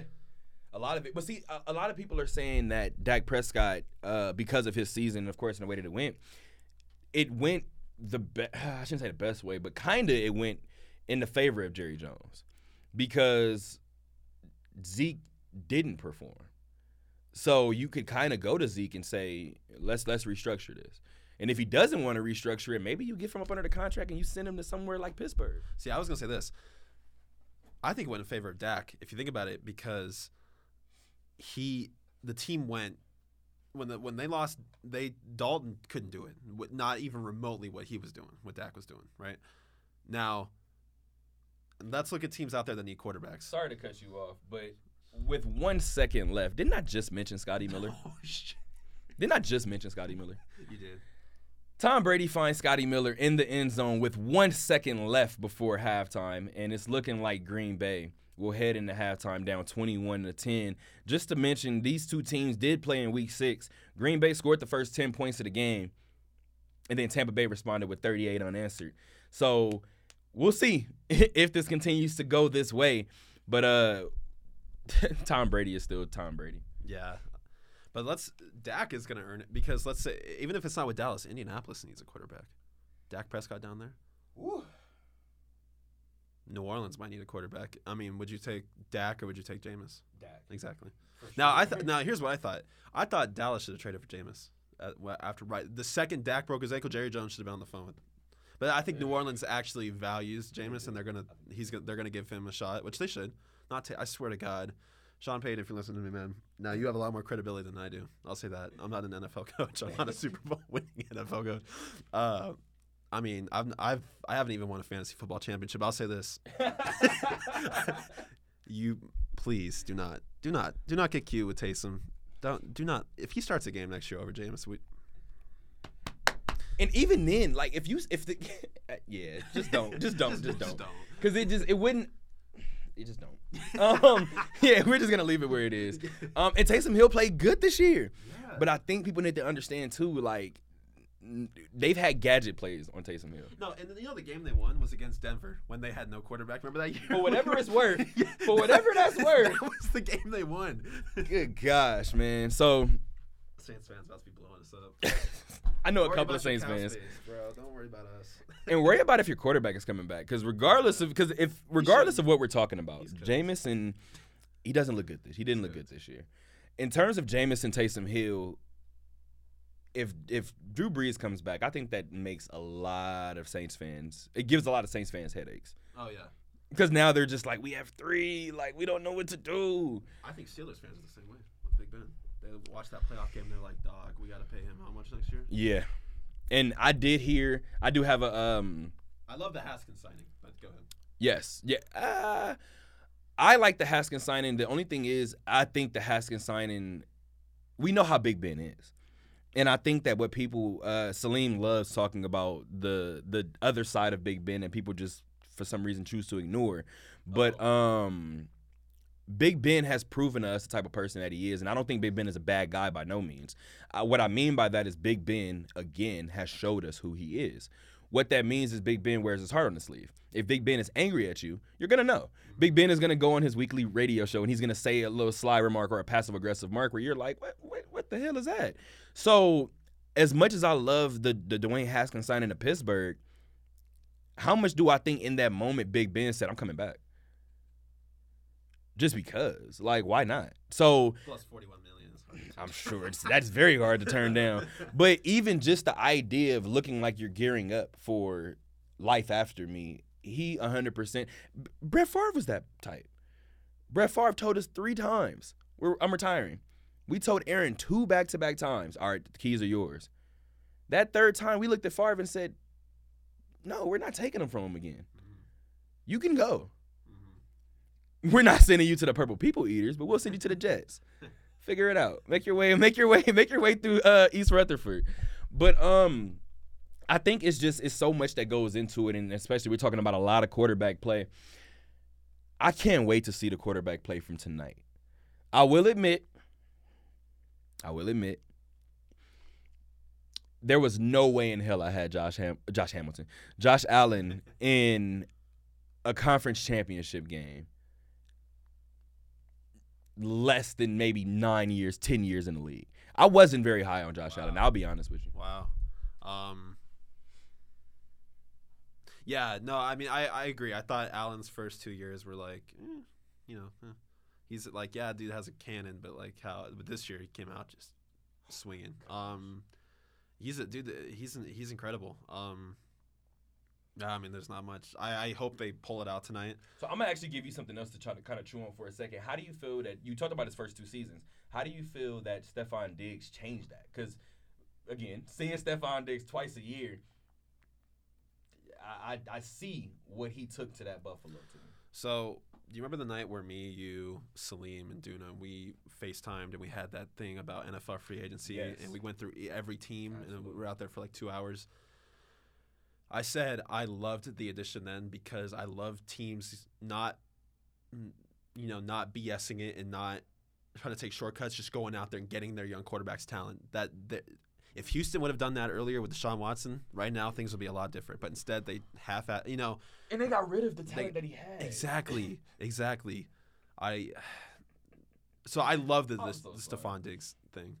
I thought this is his best season as a pro, and I was like, well, yeah, I mean, he had some really good years in Minnesota. Which speaks more so, I believe, to the personality. And we keep talking a lot about personalities, but we've talked about coaches and in the NBA and winning in spite of your coach. We've seen teams win where they don't necessarily get along. Like, you look at some of the 3-peat titles, outside of that first one, you look at the other 2, and it's like, I ain't really like each other. Like, maybe Rick Fox liked Kobe and Kobe liked Devin George. Like, but the stars of the team, you could tell they weren't necessarily vibing. Oh, yeah. So, and it, of course, it all showed in 2004 when they literally fell apart against Detroit. But I think we continue to talk about personalities and those meshing for football teams. I don't know too many football teams that win that don't like each other. Yeah, exactly. I mean, because it's 53 compared to 15. Very true. Right. And like you said, coaching matters a little more in the NFL than. And don't get me wrong, you still need good. You can't be winning championships with Luke Walton. Oh my God, man! Sorry, relax. Kings fans. Relax. Luke Walton has made me look really crazy. He went to Sacramento and I was like, the Kings are gonna be good, guys. Oh really? I was like, Buddy Hill, De'Aaron Fox. Oh, I was the opposite. I was like, nah. I was wrong. Luke ain't the guy. I was wrong. You know, I admit. This is gonna sound horrible. I kind of hope Luke, Black Monday comes quicker for Luke than you know why? Because you know who the next in line is? Talk to me. My man, Alvin Gentry. He's the assistant head coach. Is he? Yeah, in Sacramento. And see, and this is the only thing, because I actually do like Luke as a coach. I like the demeanor. That's the only thing. Yeah. So does he have certain things that he could tighten up on as a coach? For sure. Every team isn't going to be Golden State. You can't just give the ball to Clay on the pin down and it turns into 3 points. I think what gets me is how damaging it'd be if let's say Luke gets fired middle of February. Okay. And Alvin takes over and the Kings finish similar to the way they did last year. 9, right on the outside, 10. 10, 11. You kind of look at him and it's like, well, Alvin, if you can develop this, then let's give you the coaching job. Or another team sees him and they add him to their staff. But I think what that does for Luke Walton in terms of damage, I don't know. Because literally his only great coaching moments would have been in Golden State. And his only 2 stops since then would have been LeBron getting him out of there and Alvin Gentry doing a better job on the way out. Yep. I'm not sure what that does for Luke's coaching career. Well, I mean, it's telling for sure. I mean, people have this thing with Alvin Gentry, like they make it seem like Alvin just can't coach, or he's like a farewell coach, like he just does it for the moment, like it's almost like a transitional period. And I think they have Alvin Gentry beyond Ben. Here's my thing with Alvin Gentry: how many coaches, other than like the legendary ones, can you go from Anthony Davis, Drew Holiday, Rajon Rondo, DeMarcus Cousins in literally a 2-year stretch, getting rid of all of them? 28, 29-year-old veterans who know what it takes to win, and replacing them with 19, 20, 21, and 22-year-olds who are still trying to get their groove. And you're telling the coach, all right, Alvin, like, guide them. This is a team that can make a playoff run. Yeah. And so I think Alvin got the... My only veteran is J.J. Redick. Who? And I think Alvin got the real short end of the stick because and a lot of people don't talk about it, but... And I'm not even saying that David Griffin was wrong because he was right in what I'm about to say. He was right in restricting Zion's minutes because if you throw Zion out there for 35 minutes a night as a rookie coming off a torn meniscus, God knows. I love Zion to death, but God knows what would happen. Yeah. Right? I was hoping we didn't get another Greg Oden situation. Exactly. So my thing was Alvin was dealing with a super young team, the youngest he's ever had in his career, having to play Zion 5 minute stretches, trying to get him in a groove, while also having Brandon Ingram, J.J. Redick, Drew Holiday trying to get there. Like that's so unfair of a coach. A lot of New Orleans fans are like, oh, we suck, blah blah blah blah blah. Alvin was the problem. I mean, no, he wasn't the problem. It's such a unique situation. No other team in NBA history, I feel like, went through that. There's no coach that could have gone from what Alvin was doing with AD in them to having to guide. Honestly, wait. You speak to it a lot, but you speak to just kind of, again, we talk so much about personality, but you talk a lot to the person that Alvin Gentry was. Did you get a chance to speak to him at Summer League? I didn't speak to him personally, but when he was like doing one of the post-game interviews with all the reporters, I was in that one. Okay, cool. So Alvin is really, really cool. Like Alvin definitely is a really dope human being. And same thing with Monty Williams. I don't know why I'm doing this, but I'm just mentioning some coaches that kind of give me the same vein. And Coach Gentry with him, once you talk to him, you understand why he didn't want to leave. How many coaches, you give me Drew Holiday, DeMarcus Cousins, Anthony Davis, and then you take them away? Go ahead and take me away too. Yeah. Send me somewhere else. I don't want to be there. Because with all due respect, you may say that it's not the same thing, but in terms of Boogie was at, I continue to say, I think the last time I said it was last year. When last seen healthy, Boogie was the best big man in the league. And it's not close. And people are like, well, Joel Embiid, I don't care. Oh, yeah. No, I don't care. I don't want to hear it. No, Boogie I don't care. Was a different breed. Boogie had a game in New Orleans where it was like he had 40, 20, 15, and 5. Do you know how like absurd that is? To put it into perspective. And they won. A lot of people are like, oh, well, the Pelicans never won with AD. Bullshit. No, they definitely did. To show you what type of person that Boogie is, I got excited yesterday because Dan Hooker from Mixed Martial Arts. We may not be able to get to combat sports tonight, guys, because there's so much local NFL and NBA talk. But even we got some Vegas Go tonight for you guys too. So much was. I don't want to say said, but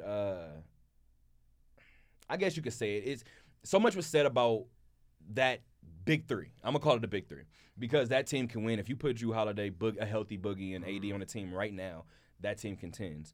I'll say this: I'm not sure if we still would have gotten past the KD Warriors because we lost to them in that playoff that year. And that's where I was getting ready to go. Alvin Gentry, he was a part of a team in Phoenix that ran into Kobe on a mission. Yep. When we saw Kobe come down and hit 2 back-to-back jumpers, fallaways, and the last one was a fadeaway, and he tapped Alvin Gentry on the butt. Yep. Because Alvin did everything possible to shut Kobe down, and Kobe was like, yeah, he threw the kitchen table. Or he threw the kitchen sink. So I think that small, minute thing, that was Kobe's way of saying that was your best. It's not much else you could have did. So I think when you look at Alvin Gentry's history, it's it's rough, man. I mean, I talk about Reggie Miller a lot. Of course, people say, oh, you're a Pacer fan. Of course you feel that way. No, but Reggie you look at his career, and it's like, was always running into just. It's like, it's every year that you thought he was going to get over it, it's like, oh, well, he's not beating Patrick Ewing and the Knicks. Like, there's no way. Yeah. Or it's like you see he gets to the finals, and it's like, Kobe and Shaq? Bro, it's not going to work. It's not going to happen. And I love Rick Smits. Like, to this day, I love Rick Smits. Shaq? Like, that don't count. Shaq is a whole nother person. So, the point that I was making with Alvin Gentry was just trying to kind of piggyback off of the fact of when AD leaves, or you know the AD is on his way out, and he's leaving, and he gets swept, and you kind of just, the writing's on the wall. Writing was on the wall. We talked about it for way before AD said anything. We've seen teams like the Boston Celtics trade Doc Rivers. Mm-hmm. We've seen the Nets trade Jason Kidd. Or, excuse me, Milwaukee trade Jason Kidd. So it forces me to kind of look and say, how many, I mean, again, we talked in the NFL about black coaches. You have more black coaches in the NBA, but still, how much of Alvin Gentry's story has been written by other people, and falsely at that? Just a little Alvin Gentry love. Every time I see Alvin Gentry, just amazing conversation. Let's talk locally. Let's talk locally real quick. I want to actually start this off this last 30 minutes in this local segment. Let's go ahead and talk. I think this might be 2 weeks in a row that I'm doing it, but we've seen a lot of riders come through. And we've seen vast improvements from people, whether it takes a month, whether it takes a full season, whether it takes whatever it takes. And I'm not saying this just to say this, but I told Alex White, shout out to Alex White, who it is her birthday today. Happy birthday, Alex. Happy birthday to Alex. Alex White is a woman who knows sports. And not only does she know just sport, like she doesn't know just hockey. She knows NBA. She knows NHL. She loves baseball. Oh, I said NHL. She loves the NFL. She loves baseball. She loves betting. She loves the fight game. So what gets me about Alex is I know that Alex knows sports, which is why Alex is one of these co-hosts on this show. Alex came to me and said she wanted to write. And when we had our Talk That Talk meeting, we kind of laughed and we were like, all right, who's covering the Knights?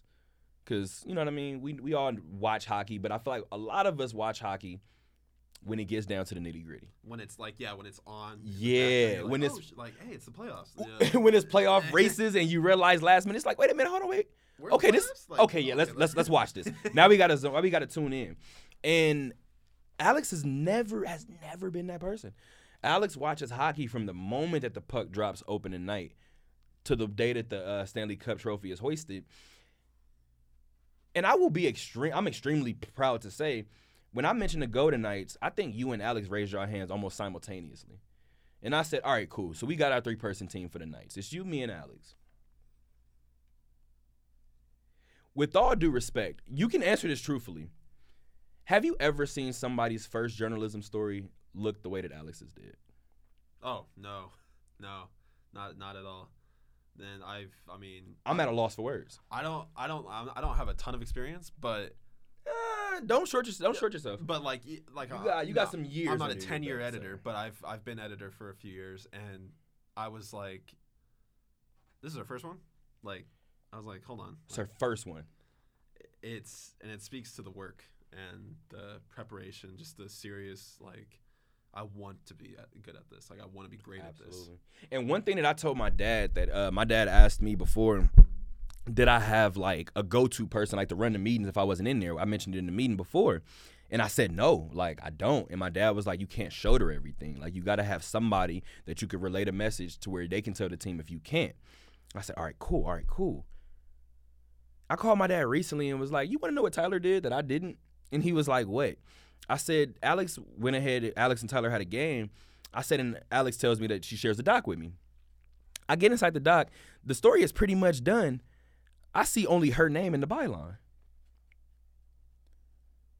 I said, Alex, did Tyler leave you? And I'm knowing her mind. She's like, I don't want to get anybody in trouble. She was like, I mean, yeah. And I was like, I love Tyler. I was like, because he did what I am too nervous to do. Tyler was like, at some point, you got to sink or swim. Go. So when she was nervous about it, when she brought me into the document, I was reading through it, and I was like, Alex, you're typing it the same way. Like, I see why Tyler left you. Like, I'm leaving. I don't need to be here. Just based off her notes, I was like, you got this. Like, you don't need me to, like, I mean, go ahead and just start writing. So we've said it before. Like, I thank you again for that, because Alex has her wings are off. I mean, her wings are the training wheels are off. Her wings are fully spread. And what are we now? I think we're seconds into this second half, and Aaron Rodgers finds Aaron Jones on a swing route. That's the second time he's fumbled today. And it's the second fumble. So it's looking as if Aaron Rodgers and his Green Bay Packers are struggling in this game, despite it being at Lambeau Field, despite it being with fans in attendance. A minute and 2 seconds in, Tom Brady and his Tampa Bay Buccaneers has the ball in a 1st and goal situation. But let's go ahead and talk about that. Let's talk about the Knights. Alex is literally like, because now I'm following a full season. This is my first time ever following a full season every game through. So Alex is telling me certain things, and she's like, watch out for this person, watch out for this person. And I love it. I tell people all the time, the thing that I love about our staff is it's vastly underrated. But everybody knows when to shut up. And it's just weird. Like, if you are talking about either AP style, if you're talking about basketball, if you're talking about football, even people that feel like they know those 3 things will be like, shut up. Because Tyler, I mean, it's not like Tyler doesn't know what he's talking about. So listen, if Salim is talking about feature stories, if Salim is talking about things around the city, everybody listens.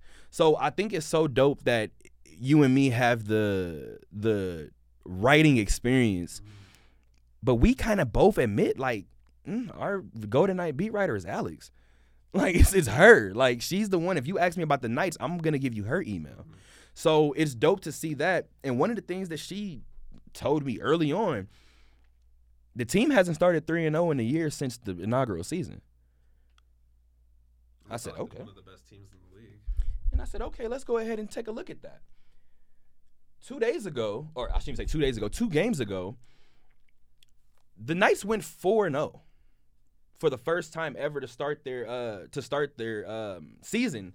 And again, there's plenty of storylines to talk about it, but I mean, you've covered a couple of games. What are just some of the things that you want to kind of pull away from, or things that you've noticed, trends that you've noticed from covering the team?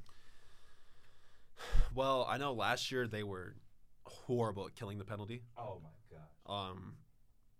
I know they were I think they were 29th in the NHL. Correct me on that if I'm wrong. I think you're about right. Salim, where you at? Yes. Nah, but this year in the games I've watched, they've done a much better job. Just communication, the lines, everything. The one game, I think it was against Arizona, maybe it was the second to Anaheim.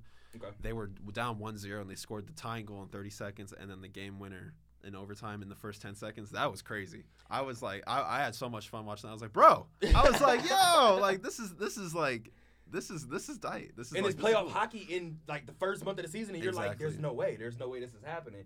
But it's funny because if you go back, and again, guys, if you want to read any of our work, talkthattalkradio.com. Once again, talkthattalkradio.com. All of our radio shows, all of our stories, all of our little intricate things that we do behind the scenes are all there. And of course, it didn't take long. It took about 4 seconds for for Tom Brady to find Cameron Brate in the back of the end zone, extra point pending. But it's 27-10 in Green Bay. Tampa Bay has the lead. Yeah, man, I don't know, like hockey. And for me, I haven't covered much hockey in my life at all, but I still struggle to find the puck and what's going on. The terms, I'm still trying to get used to. There's a lot of things that I'm still like.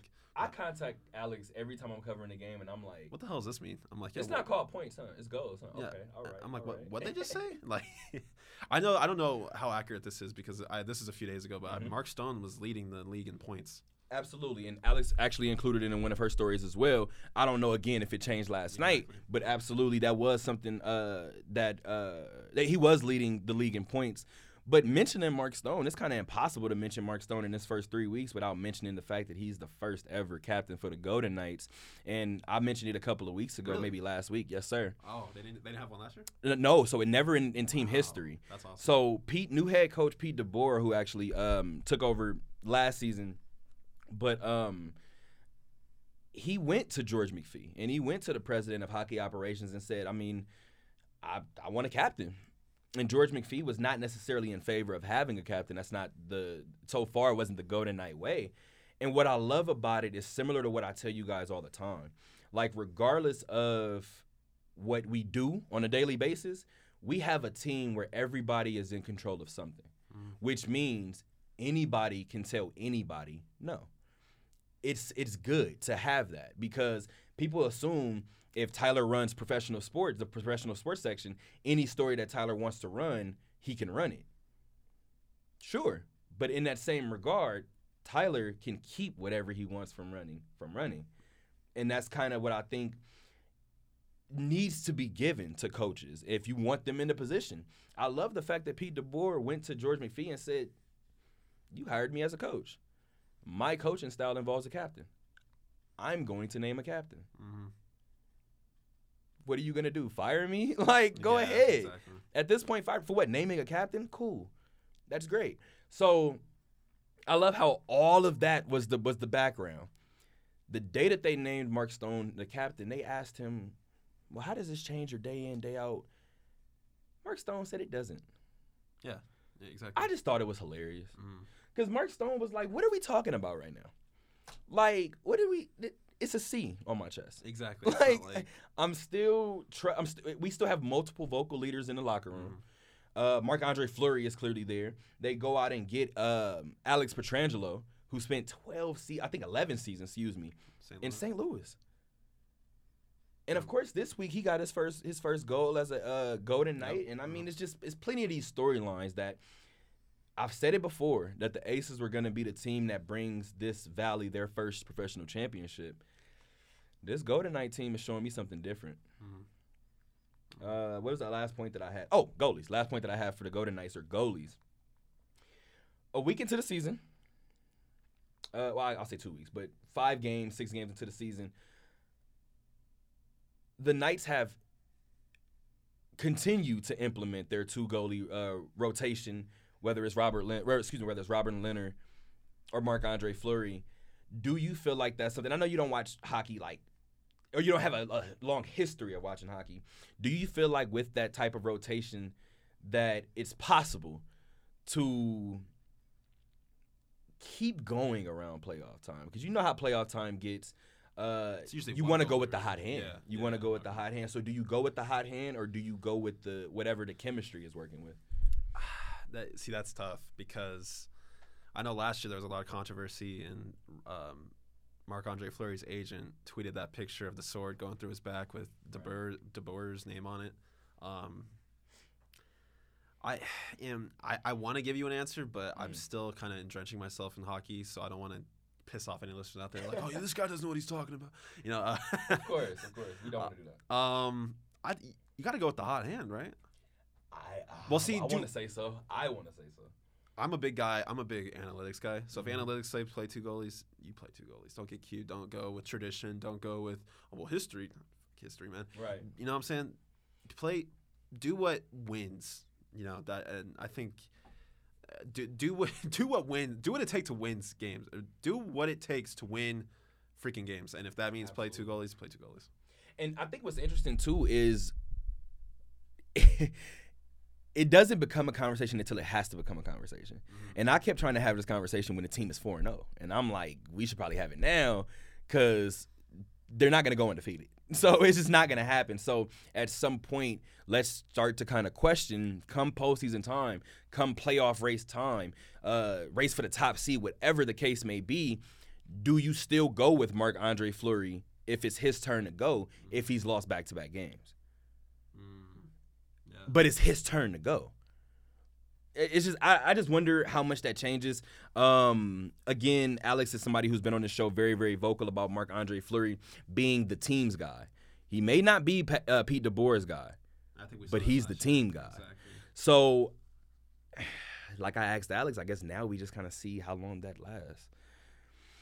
Again, Marc-Andre Fleury has been a staple in this city since the Golden Knights have come down. So not only is he the team's guy, he seems like he's the city's guy as well. There's a lot of people you see on bumper stickers, like the Flower. Yeah, you see it all. Flower.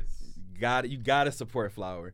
And speaking of supporting, we talked about Randy Kimball and how he used to always support UNLV athletics. Well, Randy, I know that you're looking down at UNLV's 4-game win streak, and UNLV basketball has a record of 5-6, and they are 2-2 in the Mountain West Conference, with 2 games coming up against Utah State this upcoming week.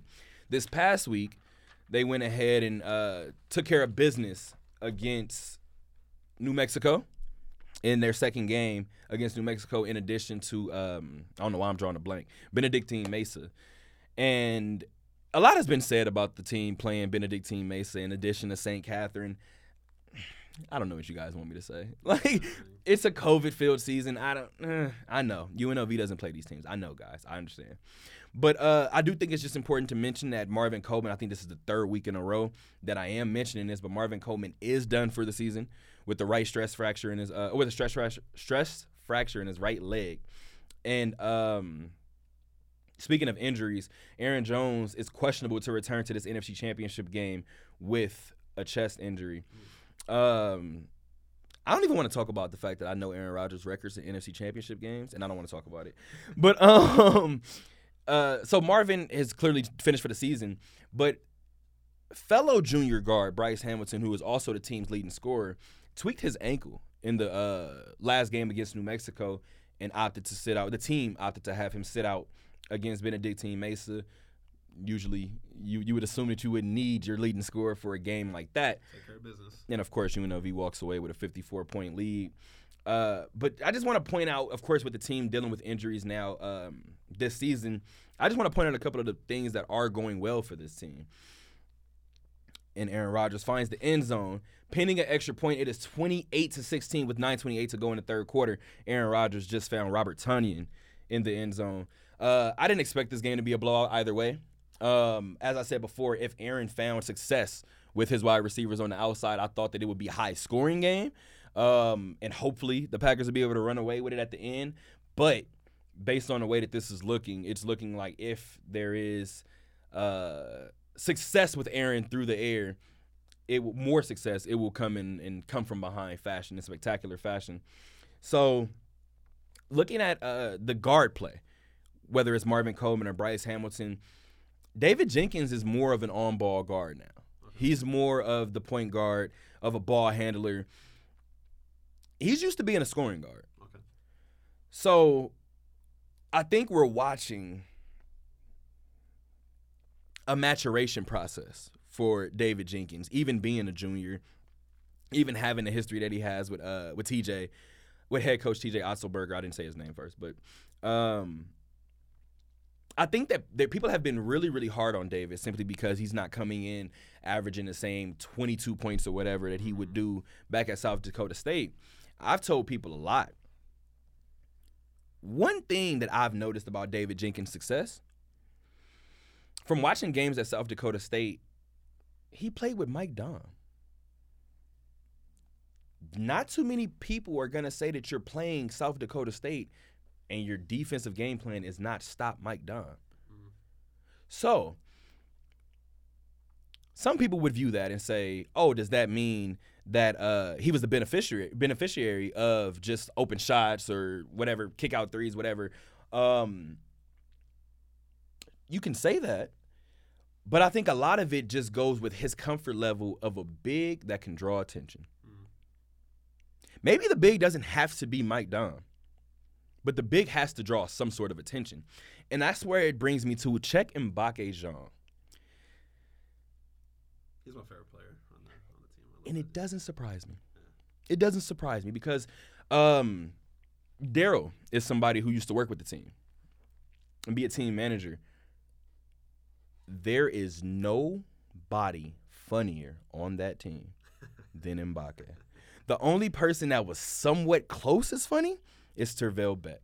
And shout out to Tervel. He's over at Cleveland State. Mbacke, you need a joke. You need a laugh. You need to just Mbake is funny. So in back-to-back games, Mbake set new career highs. Okay. So he had 8. It's 3 games I'm about to give you. He had 18 points, where everybody was like, okay, so they got Mbake on the offensive end. And then Mbake follows it up with a 20-point game, which is a new career high for him. And then he follows that up with a 22-point game. Okay. I'm guessing Jenkins had good games in those games too. Then. Absolutely. Okay. But the thing is, David Jenkins isn't the leading scorer in these games. So I think you see him getting a lot more comfortable running the offense with a big that can draw attention. So I think in the beginning of the year, whether it was, I would have to go back and double check because it's not coming to me right offhand. I don't know if I want to blame TJ for that in the early going. I don't know if I want to blame David for it in the early going. But it just seems like there was a lot of forcing it. And it seems like now, what are we, 11 games into the year, that now it's starting to slow down for David. So I'm just hoping that people are a little more patient with him. Speaking of patient, we could talk about freshmen. And Nick Blake is a freshman at UNLV who, with his size, I believe he's 6'5". With his size, he's a freshman guard that plays the point. Okay. So with Marvin out and Bryce dealing with an injury, it's amazing to see a freshman who can go out and get you 15 points with 3 made three-pointers, also pull in 6 rebounds, and give you 7 assists. Dang. That's impressive. That doesn't happen often. So I think just Nick Blake, I know it's especially in the years recently at UNLV and all the years that I've been here, anytime I get excited about a sport, most people kind of look at me and be like, curb it. Just curb your enthusiasm. Just relax. Like, it's still UNLV. So this Nick Blake if he continues at this clip, we talked about Bryce's rise. Nick's may be quicker than Bryce's. Blake, did he have a brother who played here? I feel like there was a Blake That's on a the good team. question. Hopefully I'll have an answer for you next week. I'm going to do some research, and I'm going to come in with it hopefully with it next week. I feel like my first semester here, there was a Blake on the team. Maybe I don't know. Now you got me thinking. Like 2017? Was there a Blake on the team? I feel like there was a Blake. I don't know if they'd be related because Blake's kind of a common last name. But And now I'm over here thinking too because that was Jordy, that was Jordan Johnson, that was Jovan Morin, that was Brandon McCoy, and that was Juice's first year. I don't know. Maybe not. I'm gonna have to go back and check. Nick Blake. Nick Blake. Nick Blair.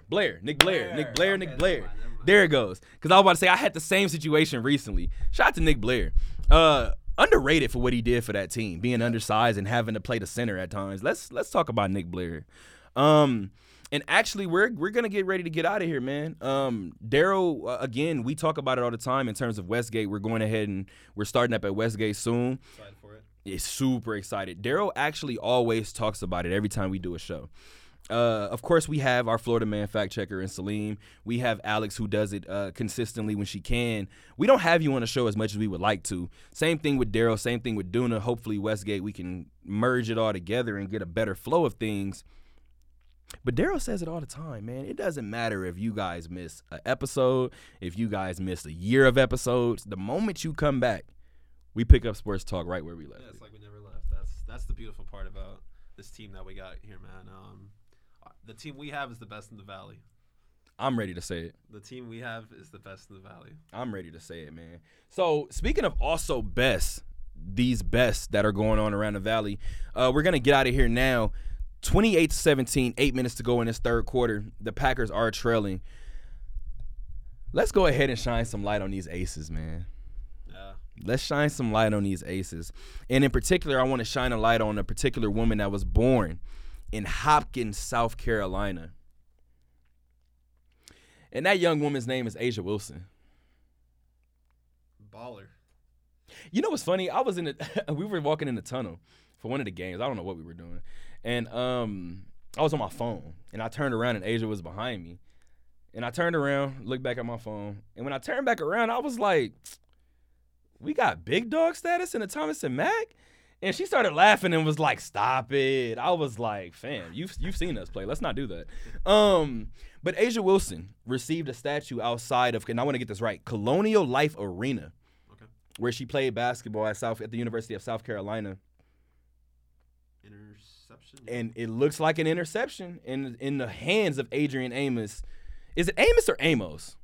I think it's Amos. I've heard him pronounce it both ways, and I would like for him to answer that. I don't think I've ever heard him answer it. But it looks like there was just an interception. I'm sure, of course, they're going to come back and review it after this or during this commercial break. But if that is the case, Aaron Rodgers may be able to take this from a 2-score game to 1 score. But A'ja Wilson received that statue outside of Colonial Life Arena on Martin Luther King Day. And have you seen that statue? Mm-hmm. I'm going to try to make sure that I go and I get it up onto our Twitter because the statue is a spitting image of A'ja. And it was just interesting to just hear her speak about, and her also go on social media and speak about South Carolina's history, or speaking about the fact that they unveiled that statue on Martin Luther King Day, or about the campus that her grandmother was not allowed on. Her granddaughter has a statue on. Like certain things like that gives me chills. So I just want to highlight a couple of the things for A'ja. She was a four-time first-team All-SEC member. She was named Freshman of the Year. She was a 3-time SEC Player of the Year. She was a 3-time Consensus All-American, in addition to being named the National Player of the Year in a year where she won a national title, where she was also named the most outstanding player of the tournament. Since coming to the league, since coming to the WNBA, That was just college. that's just college. That might be one of the most loaded college resumes we've ever seen. Honestly, if we're looking at Bill Walton's college numbers and we're looking at A'ja's, all I'm saying, man. So let's look at these WNBA numbers. She's already a 2-time All-Star. That trophy, man, it was pretty heavy because she has a Rookie of the Year award, and this past season she claimed her first MVP award. She's also led the league in blocks, and she's also been named to the WNBA first team once. A'ja's a baby, bro. That's where I can't get over it. Like, because we talk about Summer League a lot. Colin Sexton, we're watching him take his leap. Mm-hmm. And you know what's funny? He wasn't putting up. Yeah, actually, he was. He was doing this last year, but no one gave it credit because it was the Cavaliers. But now when he plays Brooklyn, everyone's like, "Dude, Colin Sexton's so good." It's like we've known that. We've been said this. We've said this for quite some time. Yeah. Like Not Colin, even a surprise. at all. And the funny thing is, somebody told us at our first summer league to remember this moment because even though it's our first summer league, it's also these rookies' first summer league. So when they come back, they're gonna remember you. And Colin Sexton is one of those people that I noticed the people that we were covering it with, we have a certain relationship with Colin Sexton to where once he sees us, hey, Colin, can you do this liner for me? Yeah, sure. What is it? It doesn't take long for Colin to recognize. Same thing with Jaren Jackson. So I just think it's important to mention that A'ja Wilson continues to, in the words that I told her, she continues to elevate big dog status. And I'm gonna say it, man. I think she's gonna be at the helm of our first professional title in the Valley. I do. I have a quick question for you before we bounce. Other than legendary coach Jerry Tarkanian, who do you think the next statue is that we have in Vegas of a Vegas athlete? Coach, anyone? I like this. Probably someone from the Knights or the Aces, but It's so weird to say because my answer is neither one of those. really, It's not. My answer is something that I feel like this campus needs to do a lot more of. There are over 350 Division I schools. There was 265 when I was in middle school, so I think they've added like close to 100. So there's over 300, let's say 320 Division I schools. I'd have to double check this number, but I think it's only like 68 or 69 that have national titles. we're one of them. So they should have a statue of the team. I think you need a statue of that team. Statue of that team. And it may seem a little weird because, of course, the 7th and 8th and 9th man would be like, I'm not in the statue. You were a part of that team. You're still a part of history. I think that team does not get talked about enough. We don't have anniversaries on this campus for that team enough. We don't bring back Larry Johnson to this campus enough. We don't bring back Greg Anthony to this campus enough. That's what I think needs to happen. And I think UNLV wonders why. And yes, I'm clearly speaking from a place of frustration because I wonder why those people don't come back to campus when we've seen that this campus has tried to delegitimize our business. So I can only wonder what these players who brought a national championship to this campus has dealt with. All I'm going to say is Larry Johnson coaches basketball. Larry Johnson has never been interviewed for a head coaching position at UNLV. Make it make sense. Yeah. I wish. Until next time, guys, keep on talking.